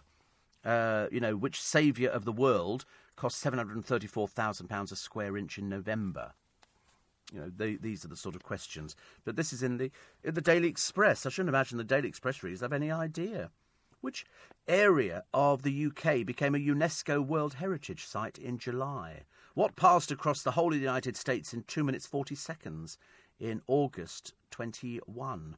Which planet of the solar system ended the 13-year mission of Cassini-Huygens in September? Which UK airline went into administration in October? Which one was that? Can't remember which airline went into administration. See, we all forget. But what we'll do on LBC, because over this coming weekend we will have the honours list. And it'll be very interesting to see who's got it. The rumour is Nick Clegg. People have been talking about that on LBC for a couple of days now, saying, should he have it, should he not have it? You won't find anybody who dislikes him. It's just that there's more Lib Dem MPs. Perhaps they give it them to, out of sympathy, because they know they're never going to achieve anything. So they go, have a knighthood. But does it mean anything? Do you think he'll have it put on his headed notepaper? Because that's what people do. I remember asking somebody once who'd been knighted whether or not, and he said, well, I've got it on my chequebook. You think, so you obviously like it. It's obviously some ego, isn't it? It's an ego thing. I'm actually, so how are you doing, Nick? Sir Nick. I mean, do you then have to call, you don't have to call them that, do you? Just because somebody, says go down on one knee, well, try and stay upright, and they knight you, I doubly, blah, blah, blah, blah, blah. Why should you have to call somebody a sir? Is it just a bit antiquated, archaic? Sure, somebody will be talking about that later on. The top holiday tipplers are midlifers. Middle-aged Brits spend more on alcohol on holiday than any other age group. This is the 45 to 54-year-olds. Because they like things like that, don't they? They want to go away, have a bit of fun. More on the mum's horror. As drugs case Laura is sent to share prison cell with jihadis. It's kind of an occupational hazard. If you're a drug smuggler, you're going to put in prison with all sorts of people. There'll probably be paedophiles, rapists, murderers, all sorts of people. But you don't just wander from cell to cell. She'll be given food and everything else. And then I think Rachel, who I think is the sister, says all the evidence was presented to show that this was a massive mistake and Laura's intentions were, as she said, just to treat Omar's back pain. But she smuggled in an illegal drug. That's the problem, isn't it? And she says here, she collapsed. She got taken away in this cage. I think they know she's not a drug dealer. I don't think they know anything of the kind. I think 3 years is a reduced sentence as far as the Egyptians are concerned. Certainly seems like it. Oh, Eddie Redmayne. Eddie Redmayne's career has gone a bit quiet. I thought he was going to keep going, and then all of a sudden he got a bit tired of working all the time. So it's quite tiring what you do. Also, should pantomime be politically correct? No, it shouldn't. No, it absolutely shouldn't. That's the whole idea of pantomime. It is not politically correct. And Biggins says exactly the same. I mean, it's been here for centuries, but they now, recently the traditional innuendo-laden humour has come under attack. Well, I'm sorry. If you don't want to see it, don't go and see it, all right? It's not for you. Sit at home and sort of thread beads or something onto a piece of cotton. But pantomime is not for you. It's supposed to be double entendres, and it's been going like that for years. All of a sudden, we've got the mamby-pambies. Oh, we don't like that. Dick Whittington. Perhaps we should change the pantomime name to Richard Whittington. And then these do-gooders get their way. No. We keep it as it is. Thank you very much indeed. Hospitals told to cut the sales of sugary drinks or face a ban. More on that in a minute. You're listening to a podcast from LBC. Morning, everybody. Nice to have your company. So hospitals have been told to cut the sales of sugary drinks. That was a thing started by Jamie Oliver, wasn't it? I'm pretty certain that Jamie Oliver started doing that. Also, fellas fighting the festive flab. They always say that, don't they? I've got to lose weight before Christmas. And so you go, yeah, all right, I'll lose weight before Christmas. Because you're going to be eating so much. And so now they say that all these people have got to beat their fear of the gym. And you know why? Because I'm convinced that professional gymnasiums have people who go in there who just look good. And their idea is they wander around the changing rooms there and people go, does he work out here? And so you look at somebody and you think, oh, no, these are professional people. They wander around there to make you feel bad, but also to make you feel like if you stay at the gym long enough, you too can look like them. And, of course, it doesn't work like that because most of them are professional actors, as you know. And so you get people that go... It's like people who come out... I've seen it before, women who come out of a gym session, not even sweating. Not even... Me, I'm drenched in sweat, just changing. It's ridiculous. So that's why you've got to beat your fear of the gym. And it's a shame. 2,000 men were questioned in a consumer survey.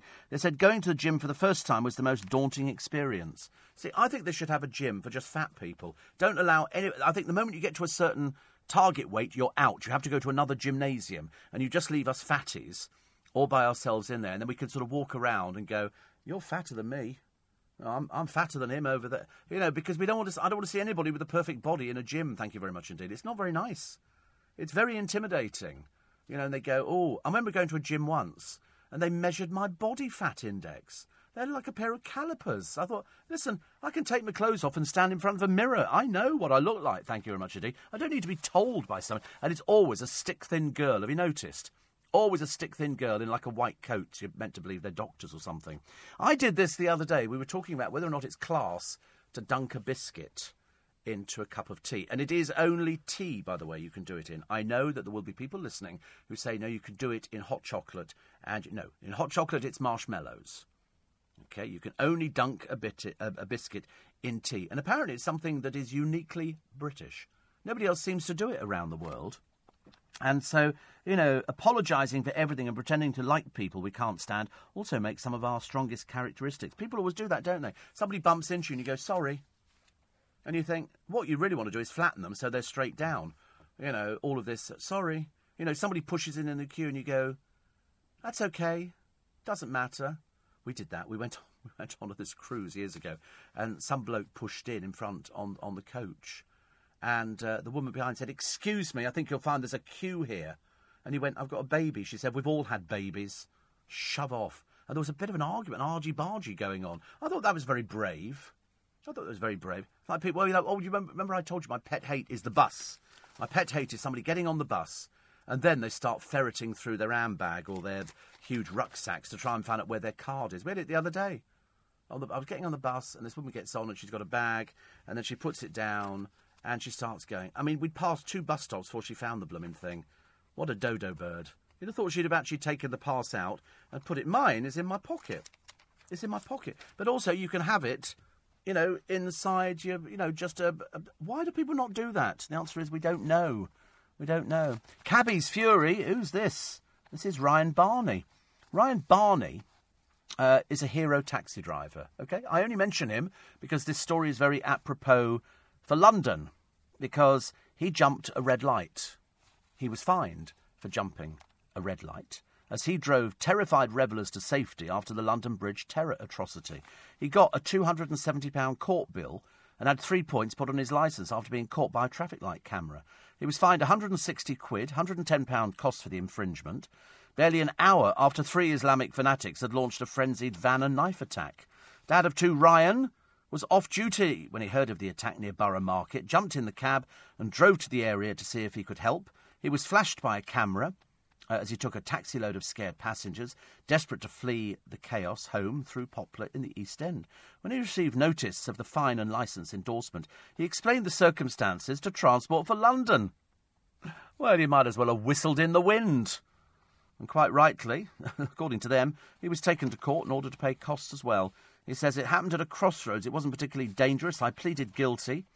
And initial uncertainty over the attack was fuelled by a separate, unrelated knifing in London's Vauxhall area. Ryan said at the time there were lots of different reports. Initially, they thought the Vauxhall stabbing was terrorism as well. Police were saying run, hide and tell. All the messages seemed to be getting crossed. I saw that after the Manchester attack, cab drivers were turning off their meters and just doing all they could to help.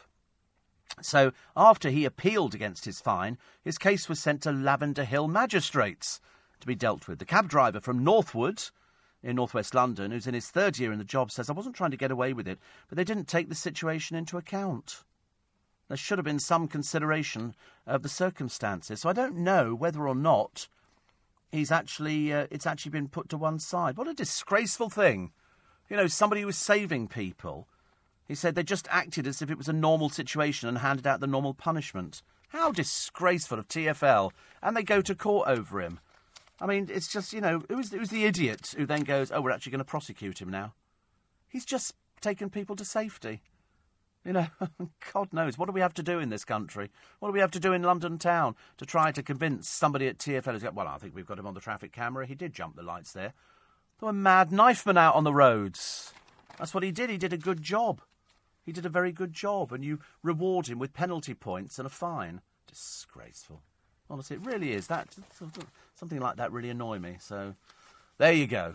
What can you do about it? It's just idiots, isn't it? The lunatics are running the asylum. Front page of the papers at 5 to 7. Warning of deadly ice chaos after snow hits Britain, and there will be ice. Just because it looks like snow on the top, underneath it could be pack ice, and you don't want that. The Times... Davis sidelined as civil servant takes over Brexit negotiations. Harry laughing because he interviewed Barack Obama, who warned against the irresponsible use of social media. Also, the Met Police failing to protect children, forced criticised for negligence in 90% of cases. Daily Telegraph today, nice picture. This is a very it's a nice one. At Broadway in Worcestershire, with a little bit of snow on the roofs of the houses. You have to hope that every single one of these houses has actually got a log fire burning, because that's what I want. Cataract delays, blinding patients. Oh, God, that's all I need. Warning of risk to sight as the wait for NHS operation increases to almost 6 months. I was told about 10 weeks.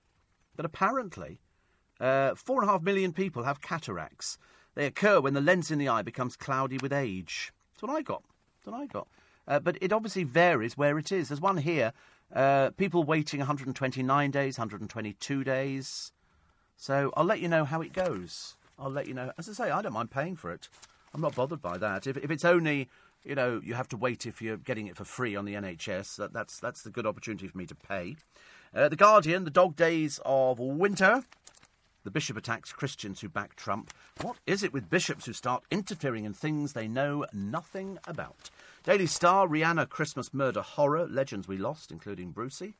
And the front of the Mirror today, Lisa Riley exclusive. I thought this started yesterday, this story. Being honest with myself helped me lose 12 stone, if only it was that easy. Jailed in Egypt, but my girl is only guilty of being naive. So they've now started bunging out all the pictures of Laura as a toddler. What's that got to do with it? I've got no idea. She's 33-year-old. And, you know, guilty of naivety. Yeah, like the other drug smugglers. They see it as drug smuggling. That's what it is. I can't name it as anything else. And also, £500,000 a day, the NHS car park rip-off. So far, they've raised about £175 million. Just for parkings. You go and visit somebody who's ill or who's died or is going through cancer remission or anything like that, and you've got to pay for the privilege. I don't think it comes down to the hospitals, does it? It doesn't come down to the parking firms. Also, our vanishing beat bobbies on the front of the Mail today. Harry, I'll be a campaigning prince. That's basically roughly along the lines of if he doesn't actually have a job, he'll just sort of put his weight behind whatever it happens to be. Same as his father. It's not really a proper job, is it? It's just sort of, you know, trying to find something to do, really. What's she going to do? That's what I want to know. But it's interesting. He said, I'm going to be a campaigning prince. As he's going to get married to Meghan Markle, I'd like to quite know which part she's playing in this. Is she just going to be the spare, you know, walking along behind him, or is she actually going to have a job to do? Moving into the royal family, we'd like to see them working.